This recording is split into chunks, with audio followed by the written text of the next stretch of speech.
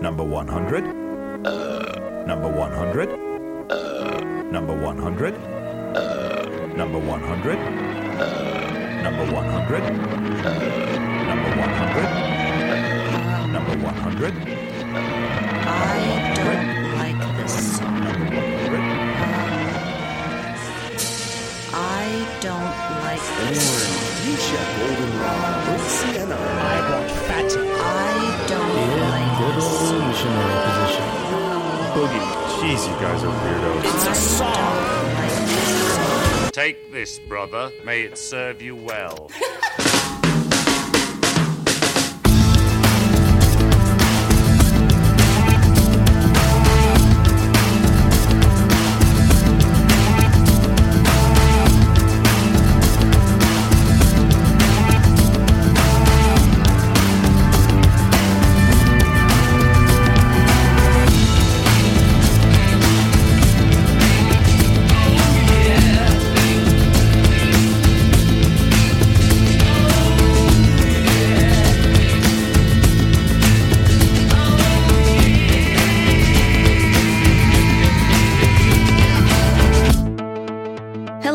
Welcome to Discord and Rhyme, a podcast where we discuss our most favorite albums song by song, no matter how many of them there are. Roll call. I am Amanda Rogers. I'm Rich Bennell. I'm Ben Marlin. I'm John McFerrin. And I am Dan Watkins. And we technically don't have a host for this one because it is our 100th episode. Woohoo! Yeah. At long last, we've justified our 3-digit numbering system. They said we'd never make it. Very ambitious. All right. Usually every 25 episodes, we'll pick a major artist and do a double feature. Previously, that's been Yes, Steely Dan, and Genesis. But for our 100th episode, we thought we would pick the most major artist, who just happened to release 2 albums in one back in 1968. The self-titled monster that is commonly known as the White Album by the Beatles. Now, why did we pick this album? I actually don't know. It wasn't my idea. Whose idea was this? I think it was John's. That sounds right. Yeah, it sounds like a John idea. Let's just say it was believe that. John's. Okay, John, why did you pick this one? I love the White Album. I love double albums. I've established this on the show many times. But the White Album, in many ways, it's like the double album in terms of what I love about these things. Like there's many tracks that are clearly, obviously great. And there's all sorts of stuff that people like to fight about, saying like, oh, maybe this should go, maybe this should go. And to me, I keep all of it, even some of the stuff that I actively dislike. And for me, this is an album where there is something for everybody. There's a lot of something for everybody. And even if you don't like all of it, you will like enough of it. And that's why I wanted to talk about it. That is a good bunch of reasons. So, personal histories with the Beatles and the White Album. John, why don't you go? We heard yours in Revolver, but you can recap it again. Sure. I got into the Beatles late. I first decided I should try to give the Beatles a shot in my freshman year of college. I had thought as a teenager, in my first few years of getting into rock music, that I didn't like the Beatles. I decided maybe I should reconsider. I'm starting to feel silly from the circles that I run in about this. I bought Abbey Road, loved it. Bought Sgt. Pepper, loved it a little less, but came around on it pretty hard. And then I bought the White Album, for which I paid full sticker price and then some. Ooh. From my nearby college bookstore. It cost me $40 and $19.99. Wow. Was it in the long Yikes. box? It was not. Oh. And I instantly loved it. And it really, again, it wasn't just an album I loved, but it was also, I think, the first really big double album, again, to alert me to the fact that, wait, I love mess. And that is my history with this album. All right, Rich, why don't you go next? Where are you coming from? Well, little known fact, I was the 5th Beatle. It was me. Oh, okay. I thought it was Apu. So I've been into the Beatles since I was literally about 4 years old, but the White Album was never really the Beatles album I listened to growing up. And so my dad, he owned their complete catalog on CD, but he mostly stuck to playing Abbey Road and Magical Mystery Tour and occasionally A Hard Day's Night and Sgt. Pepper's, but it was mostly those first two that I mentioned. And we actually had a game where whenever Maxwell Silver Hammer was playing, one of us would try to sneak up on the other and like gently bonk them on the head in time with the chorus. Sure. Aw. So I actually have very fond and warm nostalgic memories associated with that novelty song about murdering women. Bang, bang, Maxwell Silver Hammer came down upon her head. Bang, bang, Maxwell Silver Hammer made sure that she was dead. That is genuinely adorable. Anyway, so I didn't really get around to hearing the White Album until I was at my friend's place when I was a teenager playing Mario 64 or Star Fox 64, or it was something 64. It was always something 64. And he threw the album on in the background. And I honestly didn't really know what to think of it because I was used to like the perfect Beatles polish of songs like Something and Strawberry Fields Forever. And these songs sounded like they were broken in some way. And it took me a while to adjust. And the White Album still isn't really my Beatles album, but it's still an excellent group of fascinating songs with a fascinating history. All I right. really like that. Dan, what is your fascinating history? I mean, the Beatles were just always a presence in my house growing up. I'm not really sure where the White Album figures into my Beatles chronology. I know I heard Sgt. Pepper first, and that was the first one that I was really kind of fascinated by. So from there, it's just a blur of going through my parents' Beatles records. And at some point, I became quite fascinated with the White Album. My dad, from the get-go, pitched it to me as, you know, the Beatles album with all the scary Charles Manson connections to it.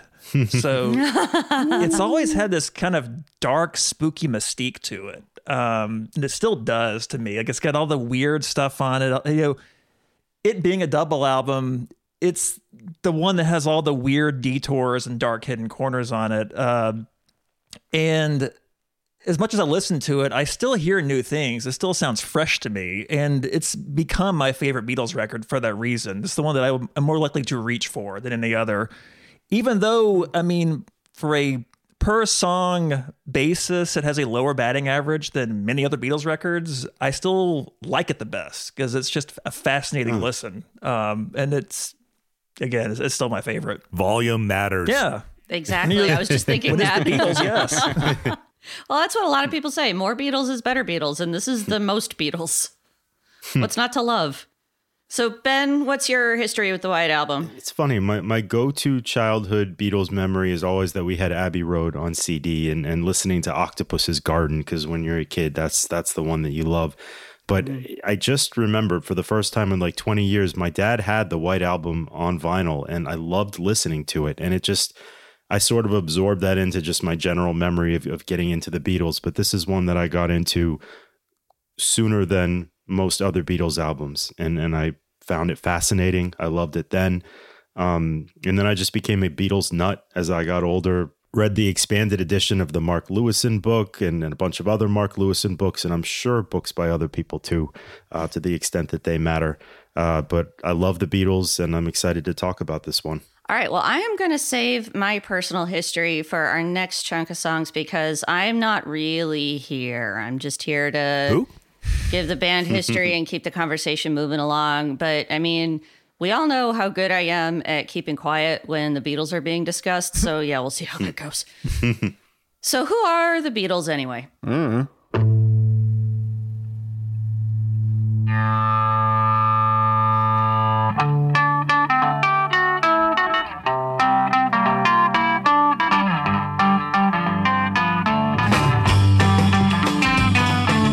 Baby's good to me, you know she's happy as can be, you know she said so. I'm in love with her and I feel fine.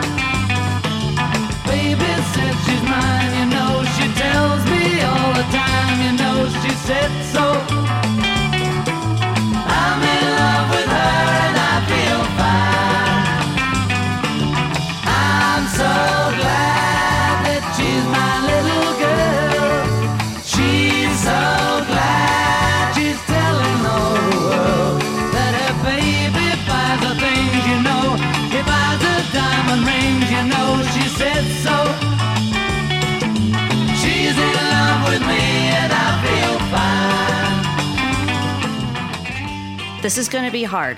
It's the Beatles, you guys. Their history is huge. And I am going to say right up front that a lifetime of absorbing every bit of Beatles-related minutia I can find has warped my brain. And so my gauge of how much trivia other people know and how much they care is completely broken.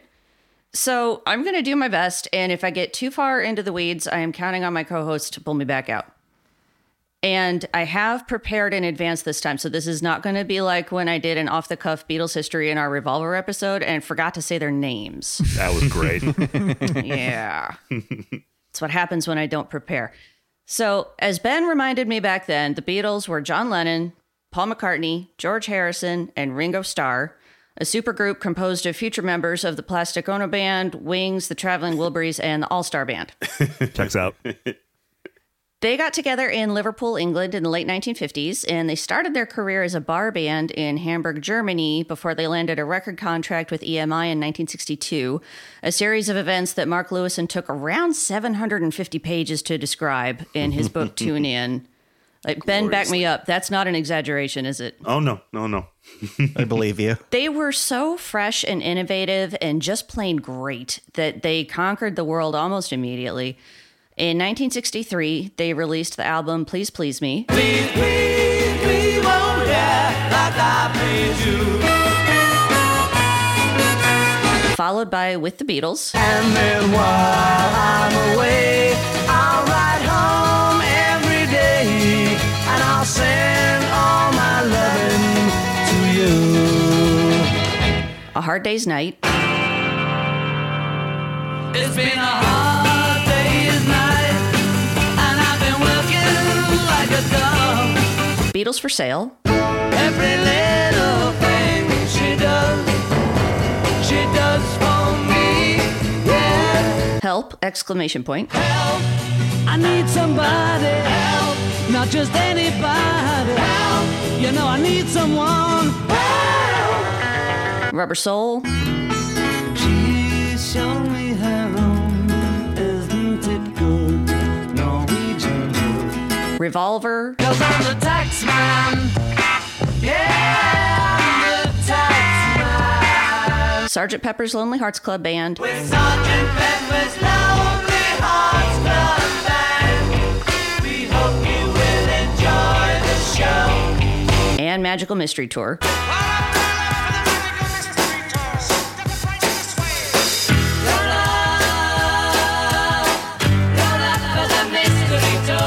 Plus a bucket load of non-album singles. She was a day tripper, a one-way ticket, yeah. All in the period between 1963 and 1967. By 1968, when the White Album was made, the seeds of the Beatles' destruction had already been sown. Big dramatic sound effect here. Their manager, Brian Epstein, had died very suddenly in 1967. And is it Epstein or Epstein? I can never remember. I've heard it both ways, I feel. Yeah. I think he deliberately pronounced it the other way from how the rest of his family did, but I can never remember which was which. I'm going to go with Epstein as the deliberate mispronunciation. So yeah, he died in 1967, very unexpectedly. And after that, they just did not know what to do with themselves. They decided that they didn't really need a manager and could just handle everything themselves, which was a colossal mistake because it added an enormous workload of running the business of the Beatles on top of their already enormous workload of being the Beatles. And none of them could handle it because nobody could handle all that. And so their personal relationships had started to splinter under all that pressure. So early in 1968, they all went off to India to learn transcendental meditation, which was meant to be a positive thing. But the situation at the ashram just wasn't quite what they were expecting. And they left all at different times on mostly bad terms. Beatles, stop fighting in India. So then in May of 1968, they reconvened at Abbey Road in bad moods. Now, this is a massive oversimplification of the situation, but they were overworked, disillusioned, and generally stressed out. Also, Yoko was there. And I think most people have realized by now that she is not the villain of the story, the way she was made out to be for so long. In fact, there isn't really a villain in the story at all. But she is a very big part of it, and there was a lot of Yoko-related tension, whether it was her fault or not, and I'd say mostly not. Fortunately, they had written a bunch of songs in India, and they may have been stressed out, but they were still the Beatles, and therefore capable of coming up with amazing music on cue.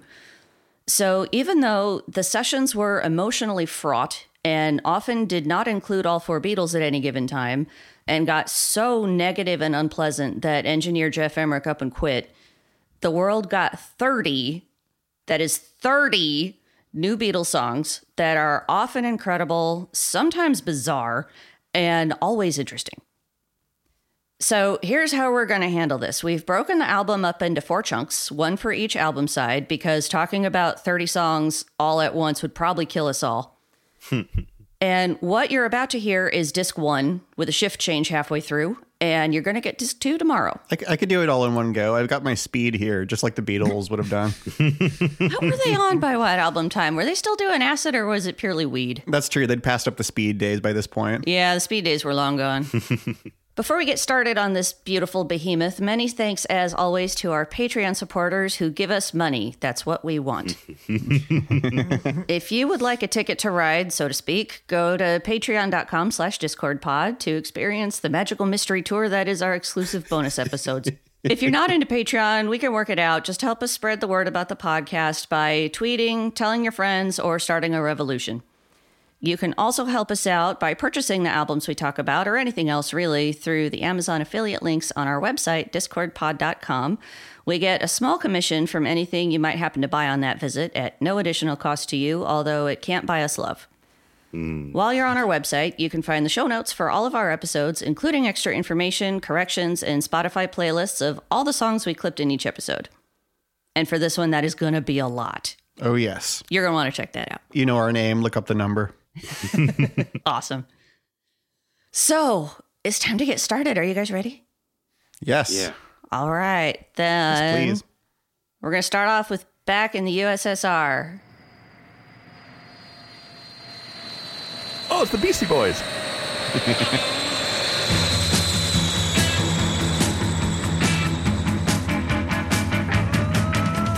Flew in from Miami Beach, BUAC.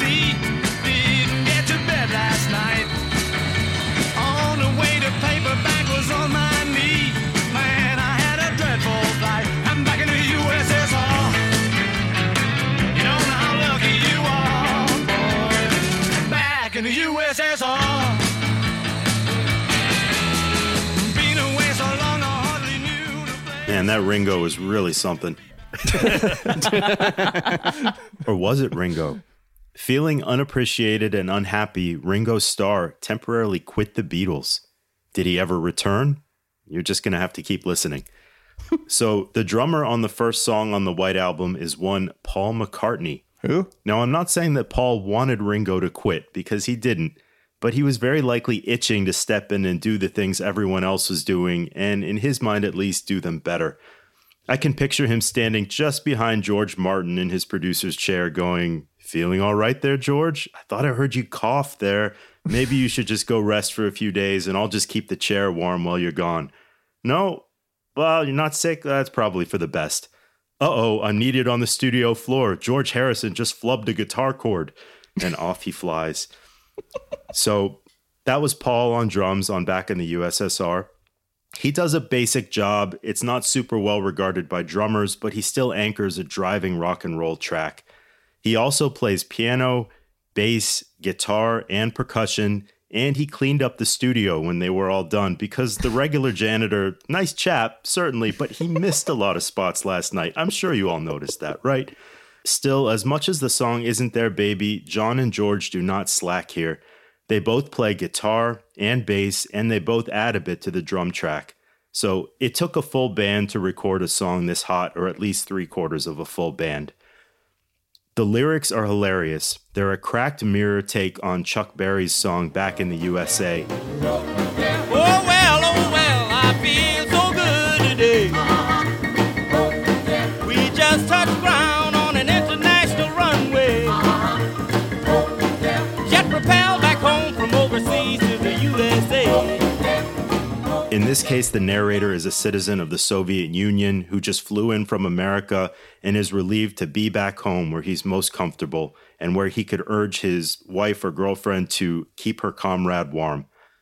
There's a double entendre of Paul singing "Georgia is Always on My Mind," referencing the Hoagie Carmichael standard made most famous by Ray Charles, but also cheekily referencing the Soviet state of Georgia. My uncle, a very smart guy, once told me that the line was actually "JoJo's always on my mind," as in everyone there was brainwashed into thinking about Joseph Stalin and how great he was. That's not a correct reading of the lyrics, but it's not crazy either, and it makes for an interesting alternate universe reading of the song. That's what I thought the line was for a long time. Yeah. I just didn't know who JoJo was. Oh, I mean, maybe that's a common theory. That's the only time that I had heard it. The song's middle eight is a hilarious take on California Girls by the Beach Boys, in which Paul sings the praises of girls in different parts of the USSR with a complex Brian Wilson-style harmony arrangement in the background. Well, the good girls really knock me out. They leave the West behind. And Moscow girls make me sing and shout. That Georgia's always on my mind.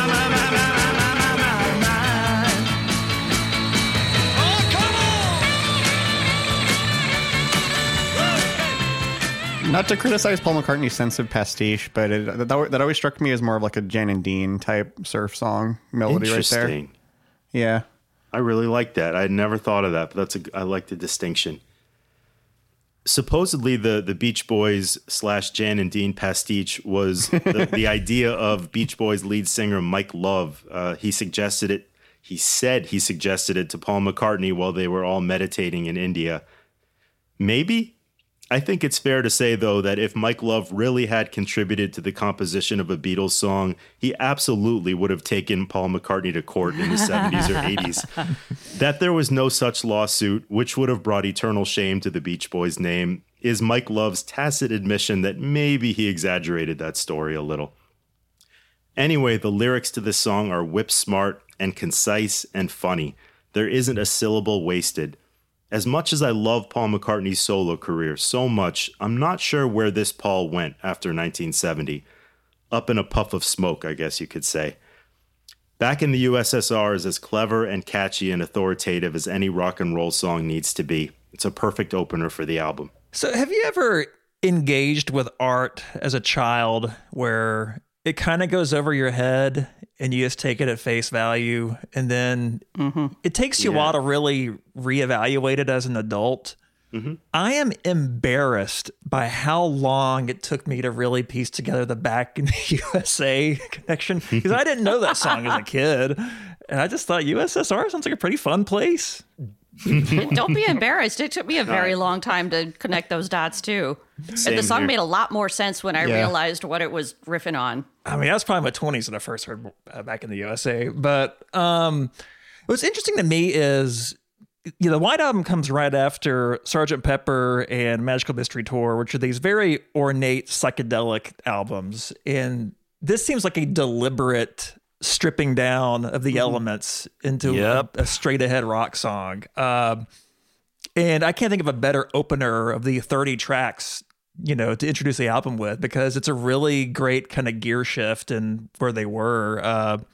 But I feel like I've read people slag this one a bit as being kind of a novelty, but it's too good to be a novelty, I think. Like, it's really great. I like this mode of Paul. And even though he's playing most of the instruments here, I mean, it's a really great, energetic song. Yeah. I think it walks right up to the edge of being a novelty song, but it doesn't quite tip over. And it's fierce. So, I mean, even if the idea is a bit of a novelty, it's just a great rock and roll song. Yeah. Yeah. John, what do you think of it? As individual tracks, I think reasonable debate can be had as to what is the best Beatles album opener. But as an opener, in terms of like how it functions in the context of the album as a whole, this is the best Beatles album opener. Like, so much of the start of this album is, to piggyback off of something Dan said, so much is built off the idea of them basically as aggressively as they can to the listener, saying, we're not doing psychedelia again. No, really, we're not doing psychedelia again. and this track like is designed to just like drive that as hard into the listener's consciousness as much as possible, saying, okay, like this is somewhat of a return to the past, but this still feels new. There's all these pieces being brought in that feel different. They're combined in different ways. There's a punchiness here that's different from punchiness on things in their earlier albums. I adore this song just from top to bottom, in terms of the richness of the piano sound that's underpinning it, the guitar bits they're laid on top of it. Again, like, that middle eight is ridiculous. Yeah. And it's so perfect. But the thing is, like, so much of this album is songs where, they threw in one extra element to push it over the edge from really good to all-time classic. And they get started with that right away with this track. So yeah, I am an enormous fan of Back in the USSR. I love this one because it sounds huge. Like, it's just it's a really good sonic encapsulation of just how like big and international the Beatles had become by this point in their career. Because like, when you think about it, the geographic scope of this song is really all over the place. Like, it was written in India. It's a pastiche of a Beach Boys song about California. It was rewritten to be about the Soviet Union. Like, they were just pulling from all over the map. Yeah. And like Ben mentioned, Ringo huffing out of the sessions and temporarily quitting the band. And when he did that, he didn't just run down to the pub. He took off to hang out with Peter Sellers in Sardinia. Like, they could just globetrot at this point. I guess what I'm getting at is that a problem that all bands run into as they get huge is how to draw artistic inspiration from like the experience of being rich and famous. And Back in the USSR is like the kind of song you can only write and produce when you're about as rich and famous as it gets. Like, this is a famous band's song, but it's like still catchy, creative, idiosyncratic, and it's just loaded with ideas. Like, when I hear this song, I can definitely understand how unsustainable the Beatles ultimately were as a band. Like, through this whole album, you can hear the whole jet like kind of coming apart at the seams, so to speak, and something eventually had to break. But I don't know, it's just such a glorious high, and this is a great way to start it off. That's great, Rich. Yeah, I agree. All right, well, that was a really, really fantastic opening track, and now we've got one hell of a track too. This is Dear Prudence. The Slate column? No. Nope. Dear Prudence, won't you come out to play?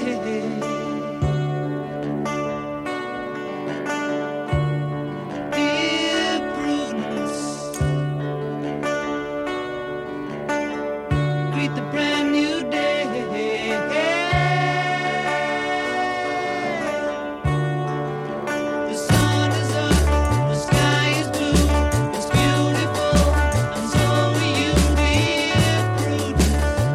Ringo. Won't you come out to play? My strongest held position about the White Album, and one of the main reasons that I hold it so high in my personal rankings, is that this is the most perfectly sequenced album I've ever heard, especially when accounting for the degree of difficulty that comes with properly slotting 30 tracks. Part of this perfect sequencing comes from the band absolutely nailing its choice for track 2. A quiet, contemplative Lennon ballad coming out of the good-timey, rollicking fun of the opener.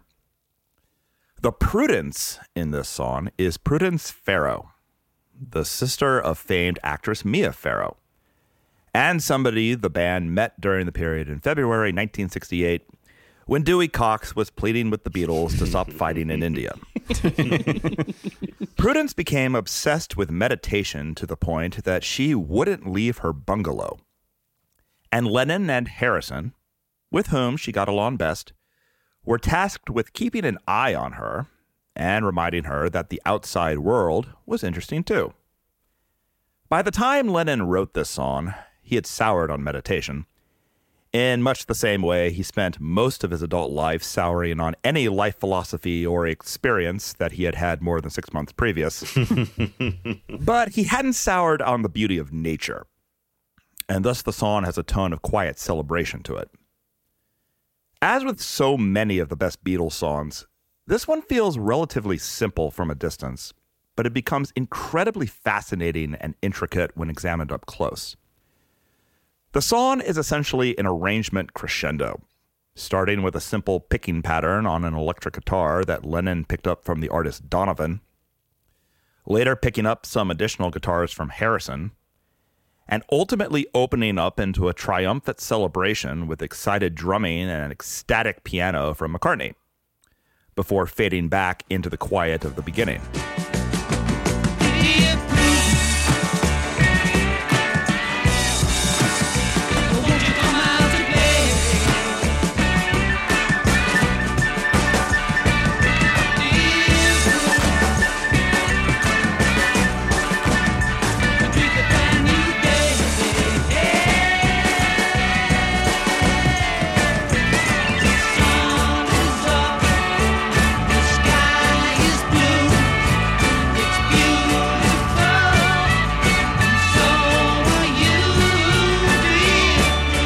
So much going on there. Won't you come out to play?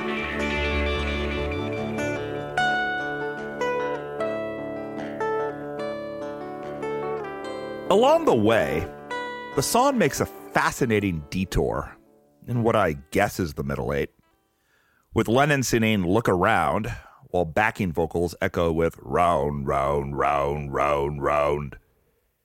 It's not necessarily an incredible idea on its own, but it feels to me like the final piece the song needed to vault it into the stratosphere. Because without it, the song pacing wouldn't allow the grandiose climax to provide such a satisfying payoff. Look around, round.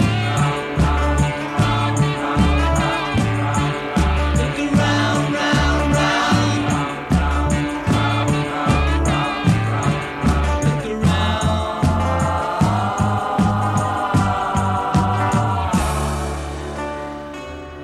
Overall, I consider this song a masterwork. And back when I still had time for Beatles Rock Band, this was one of my favorite songs in the game to sing. On one New Year's Eve, I was going to sing all of Abbey Road on Beatles Rock Band, but then the guy on drums messed up during the end, and they didn't have it on no fail mode. So, yeah, defeat from the jaws of victory. Rich, what do you think of Dear Prudence? Oh, I love it. I guess in terms of the theme of the song, I think the idea of meditation as a competitive sport is hilarious. Like every time you meditate, you bank up more like meditation experience points. Mana. And the song feels kind of condescending now that I know the whole story, but I do like that Lennon wrote a song that could be used for meditation in its own right, which is much more than I can say about Transcendental Meditation by the Beach Boys, which was Mike Love's own tribute to his time with the Maharishi. Transcendental meditation can emancipate the man and get you feeling grand. You're gonna get sued, Rich. I also like the transition between back in the USSR and this song when the plane is like fading out, because it like paints really cinematic pictures in my head, like you're watching like a jet crash into the horizon, and then there's like a gentle sunset, and John is sitting in the foreground playing this like gentle, beautiful song, and that's when the movie really begins. John McFerrin, right? Yes, that's the one. Ben, what do you think about it? Yeah, this is a lovely, uplifting song. I liked everything that you all have said about it. The song shimmers and it glows. And it shows us that wherever John had been creatively before he went to India, he found his spark again while he was there. He's involved here. He's not too cool for school or for his own band. And since he spent the 70s trying to convince us that being a Beatle was all right, I guess, but he was never 100% into it, it's nice to hear a track like this and be reminded that that was all kind of disingenuous horse shit. There's some debate, just a little bit among online nerds, about who's playing the drums in the final minute of the song. On the one hand, there's zero documentation suggesting that Ringo might have come in after the initial sessions and overdubbed the drums, because Paul is credited on the drums. And it was initially recorded while Ringo was away with Peter Sellers in Sardinia. On the other hand, the drumming in that last minute is amazing. And as much time as Paul spent coveting his neighbor's drum kit, he never learned to play a tenth as good as Ringo did. So maybe that's Ringo at the end of the song. Probably not, but maybe. Yeah, I've heard that theory too, actually. Yeah, Paul was an adequate drummer, but he wasn't Ringo. Yeah. Dan, please don't tell us that you don't like Dear Prudence. No. What's funny is, and this just occurred to me, all the meditation talk, the whole round thing sounds like it's a mantra. And I wonder if that was an intentional thing that they picked up. The thing that sticks with me with this more than anything, though, is that the guitar tone at the beginning is so unique. I've never heard that sound. Like, it's a very like glassy kind of shimmery tone that I've never really heard anywhere else. It's a really interesting tone. There might have been a Leslie speaker involved. I'm pretty sure I read that somewhere. It's always a Leslie speaker. Yeah, if it sounds cool, it's a Leslie. There's definitely Leslie on a song coming up for sure. But yeah, no, Dear Prudence is great. Of course it is. I think you guys pretty much covered everything, though. Because it's, again, that the build of it is what really makes it amazing. Because I think this is a song that initially, as a kid, didn't impress me. Because, you know, you went from back in the USSR to Glass Onion, and you have this like kind of, you know, more thoughtful song in between them. And growing into it, I was like, oh, this is a masterpiece. It's kind of been just in front of my face the whole time. But it's a great song. I have just a couple small remarks to make because I'm not going to let Dear Prudence pass by without, you know, sharing my opinion on it. This is one of my favorite Beatles songs. And I remember back in 2000, 2001, and chatting with Rich and John on AOL Instant Messenger about Dear Prudence, Brain Damage, and Even in the Quietest Moments, the Pink Floyd and Supertramp songs, and trying to decide whether the similarities were deliberate or accidental. So the Supertramp conversation was definitely me. Yeah, you were the one who brought that one up. So yeah, we've been at this for a really long time. Yep. The other thing that I really like about this song, I mean, like Ben said, there's not really any documentation that Ringo was there, but I could swear I hear him in the backing vocals on the round, round, round part. Oh, I gotta listen for that. I love that kind of mystery. Yeah, and they didn't often put Ringo on the backing vocals, but I absolutely love it when they did. Like, one of my favorite things in the whole Beatles catalog is on Carry That Weight with Ringo booming away in the background. Mm-hmm. It's so great.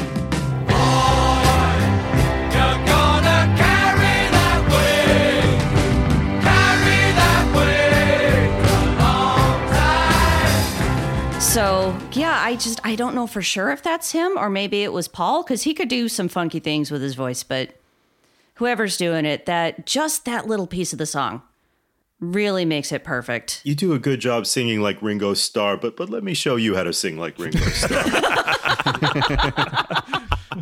And honestly, I'm pretty sure that's what happened, that Ringo got fed up with Paul telling him what to do and like threw his drumsticks at him and said, "You do it then," and ran off to Sardinia.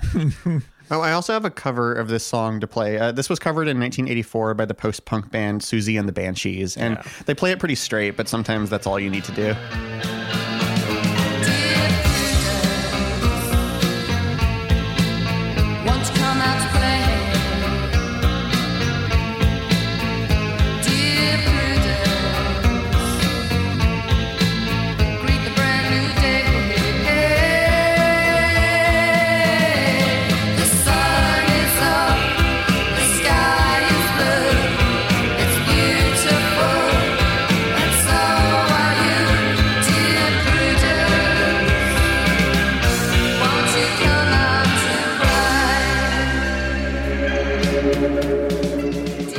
Good.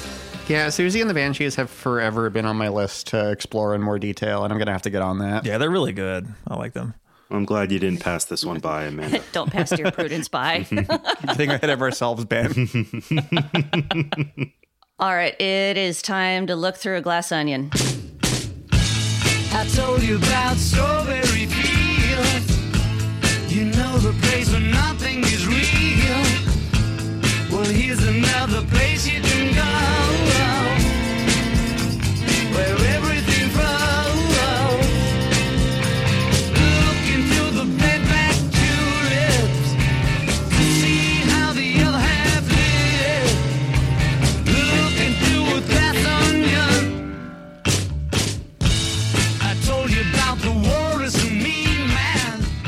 So Glass Onion is basically a piss take, as the English would say. It's poking fun at people who would read too far into the Beatles' lyrics and mythology. John is sort of playfully piling on the would-be conceptual continuity with references to past songs, basically screwing with anyone who would actually bother to try to parse the song for any deep meaning. With all this in mind, the lack of clues pertaining to Paul's tragic, untimely death is a bit disappointing. The walrus was Paul. But was it a dead walrus? But the walrus wasn't Paul, though, right? It was John. But the walrus is a symbol of death in certain, I want to say, some subset of Indian culture. I am way too far into the Paul is dead stuff, you guys. I didn't know that one. The original Esher demo of the song is a pretty loose sketch of a song, but with the full band, this forms into one of my favorite songs on the album. Just the groove on this thing is so good. I don't think I've ever heard Paul's bass sound this heavy and gritty by this point in the Beatles' career. You can really hear the attack of his pick on the strings even. It's a really thick, like, upfront sound. Mm-hmm. And one of the things I just love about this song is the juxtaposition of this really pretty raw band take with the string or arrangement floating on top of it. It's a really interesting sound. It's ornate, but it's full of jagged edges. It's a strange, surreal effect. Most of all, the song just rocks. And the breakdown in the middle where John's "oh yes" build up to that scream, I think is just one of the best like rock moments in the Beatles catalog.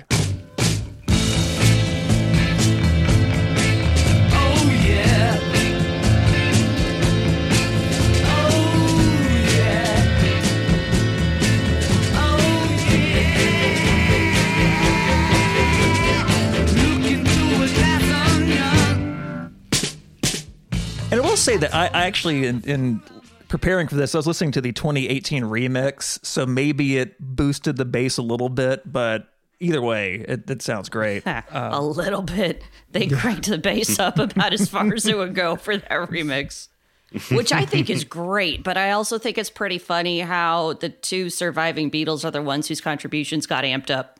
The ultimate proof that Paul is alive. More Beatles bass is a good thing. Yeah.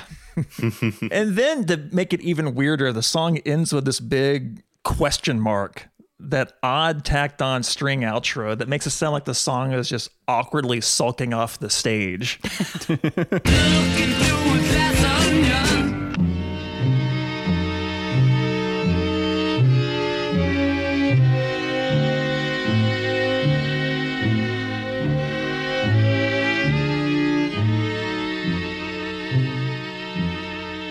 And Dan, you pointed out to me how much that sounds like 1,000 Umbrellas by XTC. Oh, absolutely. Yeah. And I love that song too.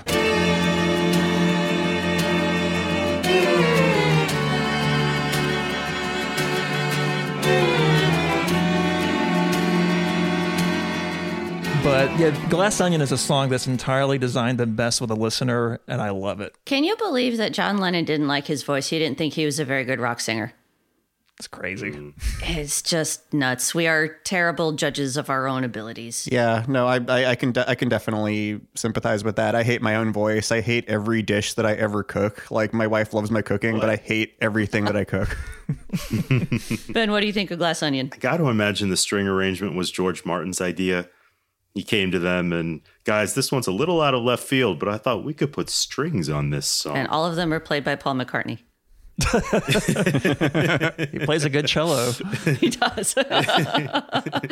All at the same time. London Symphony Orchestra, you all are very good. It's just I thought maybe He did that anyway, to the guest musicians from the symphony orchestra. This is a fierce rock and roll track. I mean, Ringo's drumming is just so tight here. The whole band cooks, and I'm glad that Dan pointed out the bass line, because now I won't be able to unhear it, and that'll just enhance my enjoyment of the song. The strings are really cool, as Dan said, and Paul's recorder playing is out there. I like it. As a song, it works better as a piece of Beatles inside baseball and yet another fascinating White Album production than maybe as a radio hit.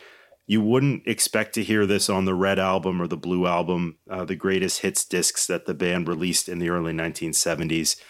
But I love Beatles Inside Baseball. There's a thrill for me in hearing John sing about how close he and Paul are, not just by his words, but by the way he sings the name Paul. His phrasing, at least to me, it conveys real respect. Just like he spent the next 12 years trying to convince us that the Beatles were just the way that he marked time until he met Yoko, he also spent the next 12 years chipping away at his relationship with Paul, trying to make us think that he never liked or respected him for reasons that include jealousy, insecurity, a feeling of abandonment, heroin, but that I've never fully understood. So this is refreshing because he loved Paul and he respected him like he never respected any other musician. And you can hear it all in this song. I think John was just a contrarian at heart. Everybody wanted him to love Paul, so he decided to hate Paul, at least as far as the public was concerned.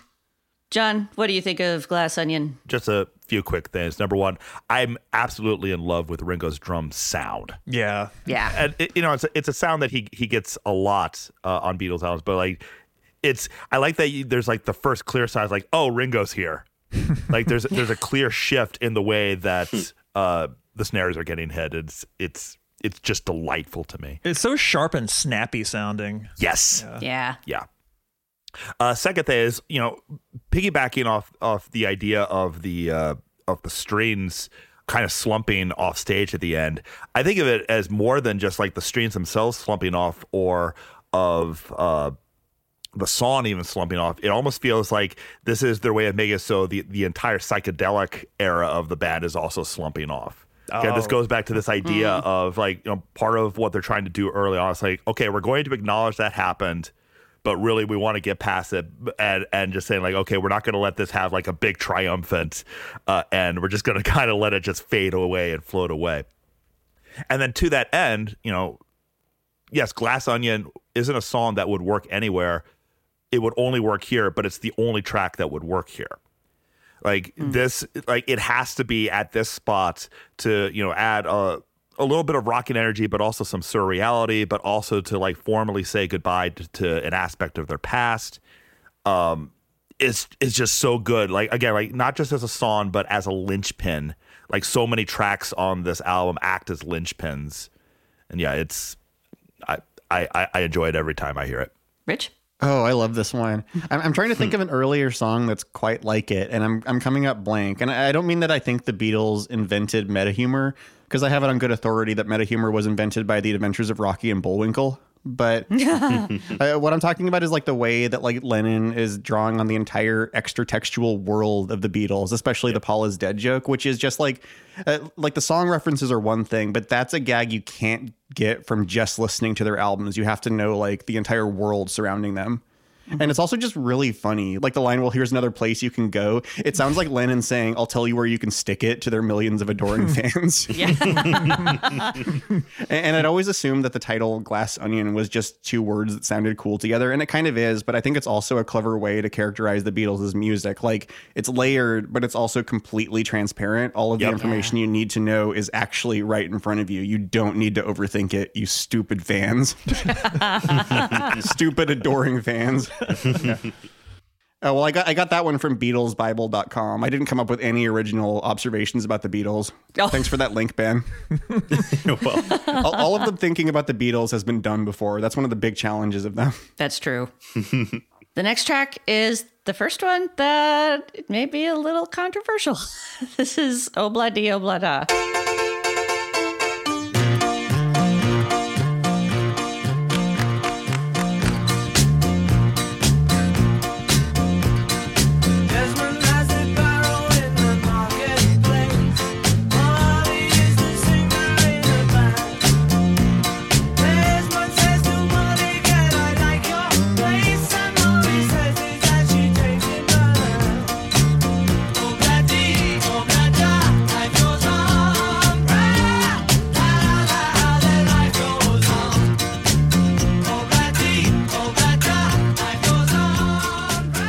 Life goes on, brah. Obla Di Obla Da is a light, joyful, carefree romp with an incredibly tense and fraught history, which just about sums up the Beatles at this point in their career.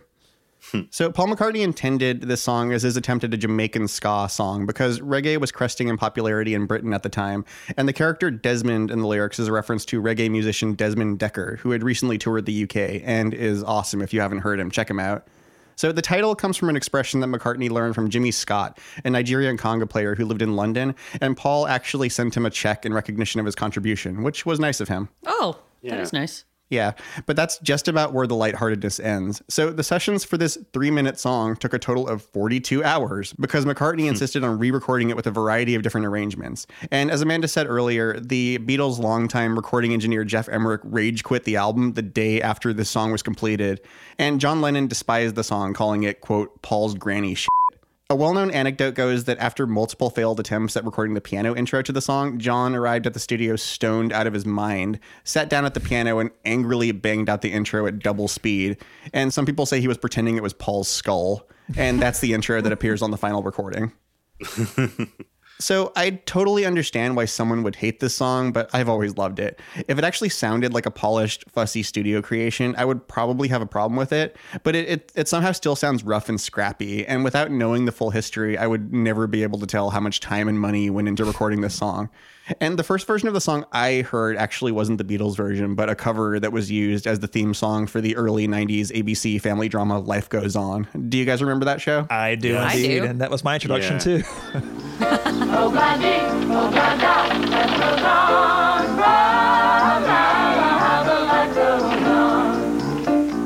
Yeah, I was talking about it with producer Mike, and I think both of us only watched it because it came on before America's Funniest Home Videos, which when I was 6 years old was the best show in the world.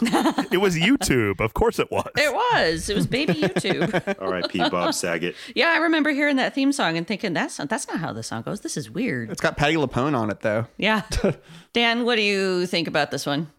I've always liked it. I think it's funny that this is the song that evoked so much hostility. I mean, it's cute, precious Paul, but it's not saccharine. It's fun. It's nothing deep, but I always liked it. It's got good energy. Speaking to I agree with Rich that I like that it's this rough around the edges arrangement because Anthology 3, I think, has an alternate version that is a slicker studio take, and I don't like it as much. I don't like makes that one sense. as much either. Desmond has a barrow in the marketplace. Molly is the singer in a band. Desmond says to Molly, "Girl, I like your face." And Molly says this that she takes him by the hand. Oh, bloody, oh, bloody, life goes on, right? La, la, la, life goes on. Because here, there's more room in it, so Paul, his voice has more character in it. He has a little more fun with it, whereas the other version's a little more stiff. And I don't know if it was a later take, who knows? But I really like this. And again, the part of what I like about the White Album is there is this rough around the edges feel to a lot of the stuff where it feels kind of off the cuff. And, there's like, I don't know if there are mistakes in it, but it feels looser than previous Beatles stuff. But yeah, I like Obladi. I got no problem with it. All right. John, what about you? Yeah, I like it. It's not one of my absolute favorites on the album, but I do like the fact that there is this fraught tension that's clearly underpinned in it. When I listen to it, there's actually a Family Guy reference point that I keep coming back to when I think about the circumstances of making this. So there's a gag. There's a Family Guy episode where Peter Griffin's friend Joe, who's usually in a wheelchair, he gets a leg transplant so he can walk again. But he becomes insufferable, like forcing his friends over and over to help him do all these things that he'd always wanted to do once he would get legs. And one of the things that happens is over and over, he makes them do a rendition of Good Morning from Singing in the Rain. To the point that they're fighting back, they're not wanting to do it, and like at one point Quagmire starts crying in the middle when Joe roars, "So say good morning," and just like, and that's kind of how I imagine these sessions of Paul saying like, "No, more enthusiasm," until John just comes in and goes, "F it, we're just getting this done right now." This is supposed to be fun. Yeah. So yeah, it's a ridiculous song, but I like ridiculous Paul a lot of the time, and yeah, I'm very happy that this song is here. So is it like when retail stores have these positivity meetings before opening where they all have to like do a cheer? Jeez. You Yeah. can tell everyone's like being held hostage. Yes, very much. That's a good analogy. Ben, what about you? Yeah, I mean, as has been brought up, this song has a lot of haters, or maybe it had one hater with unresolved jealousy issues, and a few million acolytes who decided that hating what he hated was a worthwhile substitute for making their own aesthetic judgments. The hosts of the great Beatles podcast, Another Kind of Mind, have a wonderful name for those acolytes. They call them jean jackets. And a lot of them were rock critics in the early 70s. Well, I think the jean jackets are crazy. Paul McCartney wrote some cheesy, twee, maudlin, cloying shit in his time, and this is not that. This is a big, catchy, warm, clever, lovable sing-along pop classic. The most you could argue is that while the song is played by the Beatles, it's very, very Paul. None of the other Beatles get to do the things that they normally do best. Paul heard a sound in his head, and he directed his three brilliantly creative bandmates to just do the things that he wanted them to do. That's a bit of a waste, although Lennon's vocals do add a nice rough texture on the chorus. But if you're going to be subjected to anyone's musical vision, you could do way worse than Paul McCartney in 1968. You could listen to Obla Di Obla Da once and then enjoy it for the rest of your life without having to hear it again. If you didn't want to, but you should want to. Wow, I said this might be controversial, but I think I was projecting. I don't like it. Oh, Somebody I don't had not like it. dislike it, but it's annoying. And yeah, it's just this annoying song. Paul's granny shit is very hit or miss for me. There's some of it that I really, really like, and there's an example of that later on this very album, and there's some of it that I really can't stand, and there's some of that later on this album too. Because the White Album contains multitudes. yeah. Anybody who says they like every track on this album, I'm not going to quite call them a liar, but I will look at them with a raised eyebrow. Yeah. Like there's got to be at minimum like 4 tracks that make you go, Yeah, I think that's a good ballpark estimate. There are 2 details about the song that I really like, though. The first one is how the second time through the bridge, Paul made a mistake with the lyrics. And he's saying, happy ever in the marketplace, Molly lets the children lend a hand. And I'm fairly sure that was the take he made the mistake on, but he had the presence of mind to just roll with it. And that was a really good choice because it's just silly and funny. I like that detail. The other interesting bit of trivia is that Paul learned nothing from the recording experience here. And then he went ahead and re-traumatized everybody with Maxwell's Silver Hammer and ultimately broke up the band. So he's the villain. Maxwell is the villain. That Anvil is. Well, Amanda, you brought the controversy at least. I did. Well, that's what I'm here for. I'm a very controversial figure. We need the Discord. I am known for the Discord. Well, yeah, I'm not the only thing known for the Discord, because next song we've got on deck is Wild Honey Pie.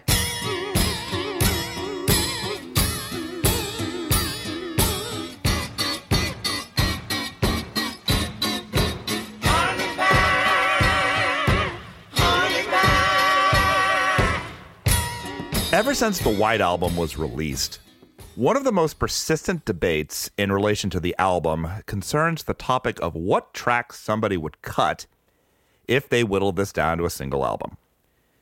If reducing this album from 30 tracks down to 14 or 15 is indeed your goal, then this is certainly a justifiable cut. This track is essentially the clipped portion performed 3 times, with some slight variation in the final iteration to give the track some closure. As one might expect, this McCartney track is a solo McCartney track, filled with many overdubs of himself. And it's one of many tracks on this album where the customary Lennon-McCartney songwriting credit makes me snicker. For me, this has always clearly been one of the weakest tracks on the album in a standalone sense. But as somebody who refuses to entertain the exercise of hacking tracks away from this album, I've long viewed it as one of the tracks that best explains the White Album and messy double albums generally. With few exceptions, I don't necessarily want my double albums packed wall to wall with material that the artist intended for clear greatness. I want moments to relax, moments that don't require my undivided attention, moments that serve as the equivalent of the album suggesting that I go to the lobby and get myself some snacks. Wild Honey Pie, along with the later track Why Don't We Do It in the Road, shows that Paul was one of the first in rock music to understand the power of a grout track in improving an album's flow. And I can't imagine the album without it. Finally, I have to mention a cover of this track that almost made the cut for inclusion in the bonus episode I did with Amanda and Mike some time ago about Beatles covers, good and bad. Oh, boy. This comes from a Pixies BBC collection. And, well, it sounds like this.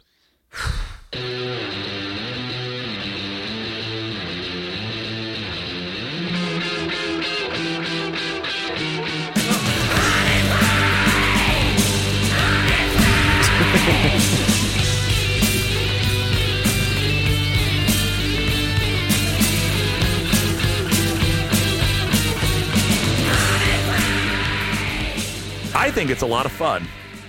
I can also understand why somebody else wouldn't. Rich, what do you think about this? Oh, it's the best song on the album. Obviously. No, I don't think that, but I do think it's just delightful. I regularly see it on lists of worst Beatles songs, and I always think, oh, come on, guys, try harder. Don't pick on the shortest song on the White Album. That feels like saying the worst Beatles song is like the hey la, halo, halo, ha, coda at the end of Hello Goodbye. Or I also feel the same way when people pick like Sie liebt dich or Come Give Mir Deine Hand. Like, come on. Low-hanging fruit. Yeah, low-hanging fruit, exactly. And I would happily listen to Wild Honey Pie like 500 more times before I ever listen to Yesterday again. I swear to God. I think I like this song because it feels like something that would show up on a Guided by Voices album or something. I was just thinking that, yeah. Can't hear the revolution. Can't hear the revolution. God rolls the sun as he walks down the highway of kissed you and you leave and flicks you in the evening and it flicks you in the morning and it flicks you around supper time.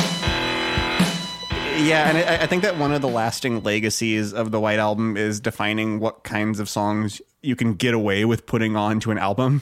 And there are some bands that just happen to really run with it, and Guided by Voices is one of them. And the Pixies They'd be are a lot drunker, though. Yeah, definitely. Well, Paul was almost certainly stoned when he made this. So just, given everything I know about him. Dan, you're the Guided by Voices expert around here. Do you agree with that? Oh, totally. And I love, love is a weird word to say about the song, but I immensely enjoy this. I don't know. Like, to me, it's a big cartoon in the middle of side one. I mean, how can you get mad at this? It's, again, like, it's when people say this is my least favorite Beatles song, it's not really. It's an interlude. Like, it's a bridging track, and that's what its purpose is. And I think it works great. It gives it color. It's really fun. It sounds weird. The guitars are weird and springy sounding. I mean, come on. It's a blast. The comparison that my wife came up for this track is like if somebody's at a wine tasting party, like you have to have something to cleanse the palate. Yeah. Between different things. And like this is kind of a palate cleanser. It sets you up between some of the bigger tracks. It's a very goofy palate cleanser, but sure. But it works. Palate cleansers are supposed to be neutral, and this is not that. It's not a perfect analogy. It's a Grape-A-Co as a palate cleanser. As a spoiler, if I'm choosing between this and Honey Pie proper, guess what? I'm choosing this one. Yeah. There. Moved and seconded. There's your segue. Ben, what about you? Yeah, I'm going to second Dan there. I've always dug Wild Honey Pie. For me, it's the White Album in microcosm. Yes. It's the guys at their creative peak, just trying things, not coming up with another She Loves You, but still creating something that didn't sound like anything anybody else had created before. It's not the best song on the White Album by far, but it's the most White Album song on the White Album. Yeah. Because I'll take Paul following his creative muse and putting his all into it. Even if he's following that muse, it turns out into a dead end. as Dan said, the other Honey Pie, to me at least, it's facile and a little entertaining, but it's so unambitious and so safe as to be insulting, and it's so lightweight that I'm surprised the record doesn't crumble into dust when you touch it. Wild Honey Pie, it's a spark of something at least. Yeah, I'm not going to bring any discord here. I love Wild Honey Pie. I found it baffling for most of my life, but gradually came around. And really what won me over is how boingy it is. Yeah. That's great. It's very charming. Wow, 5 for 5. Wild Honey Pie has more unanimous consensus than Obladi Oblada. Yeah, and it's positive consensus. There are two bits of trivia about this song that I particularly enjoy. One is that it wasn't going to be included on that because they just thought it was just kind of a mess and they were going to throw it away. But Patty Harrison, George's wife, liked it.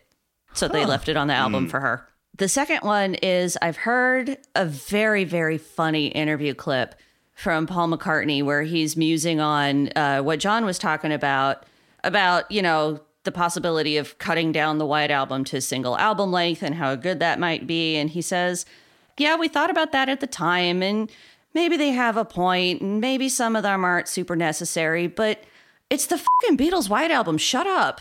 And it's just one of the best things I've ever heard Paul McCartney say. Yeah, I mean, I don't remember clearly like what it was like listening to the White Album in high school, but you know, as someone who grew up on the Beatles on oldies radio, I can picture myself starting the White Album and then getting to this song and saying, just wait, what?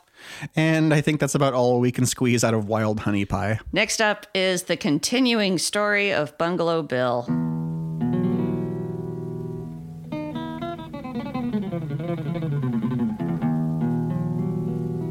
Hey, Bungalow Bill, what did you kill? Bungalow Bill. Hey, Bungalow Bill, what did you kill? Bungalow Bill. He went out tiger hunting with his elephant and gun. In case of accidents, he always took his mom. He's the all-American bullet-headed Saxon mother's son. All the children sing. Hey, Bungalow Bill, what did you kill? Bungalow Bill. Hey, Bungalow Bill, what did you kill? Bungalow Bill. Deep in the jungle where the This is another song with lyrics that are inspired directly by events that occurred during the Beatles' stay in India. The titular Bungalow Bill is actually Richard A. Cook III, which is a perfect fancy rich boy name. He was the son of an American socialite and fashion expert Nancy Cook de Herrera, and at the time she was a publicist for the Maharishi and was a liaison for the Beatles during their visit. One day, Rick, as he was casually known, he and his mother set off on elephants and a few other members from the camp to go on a tiger hunt. And at one point, a tiger started to attack the elephants, prompting Rick to fatally shoot the tiger. He proudly posed for a photo with his trophy, but not everybody in the camp was impressed.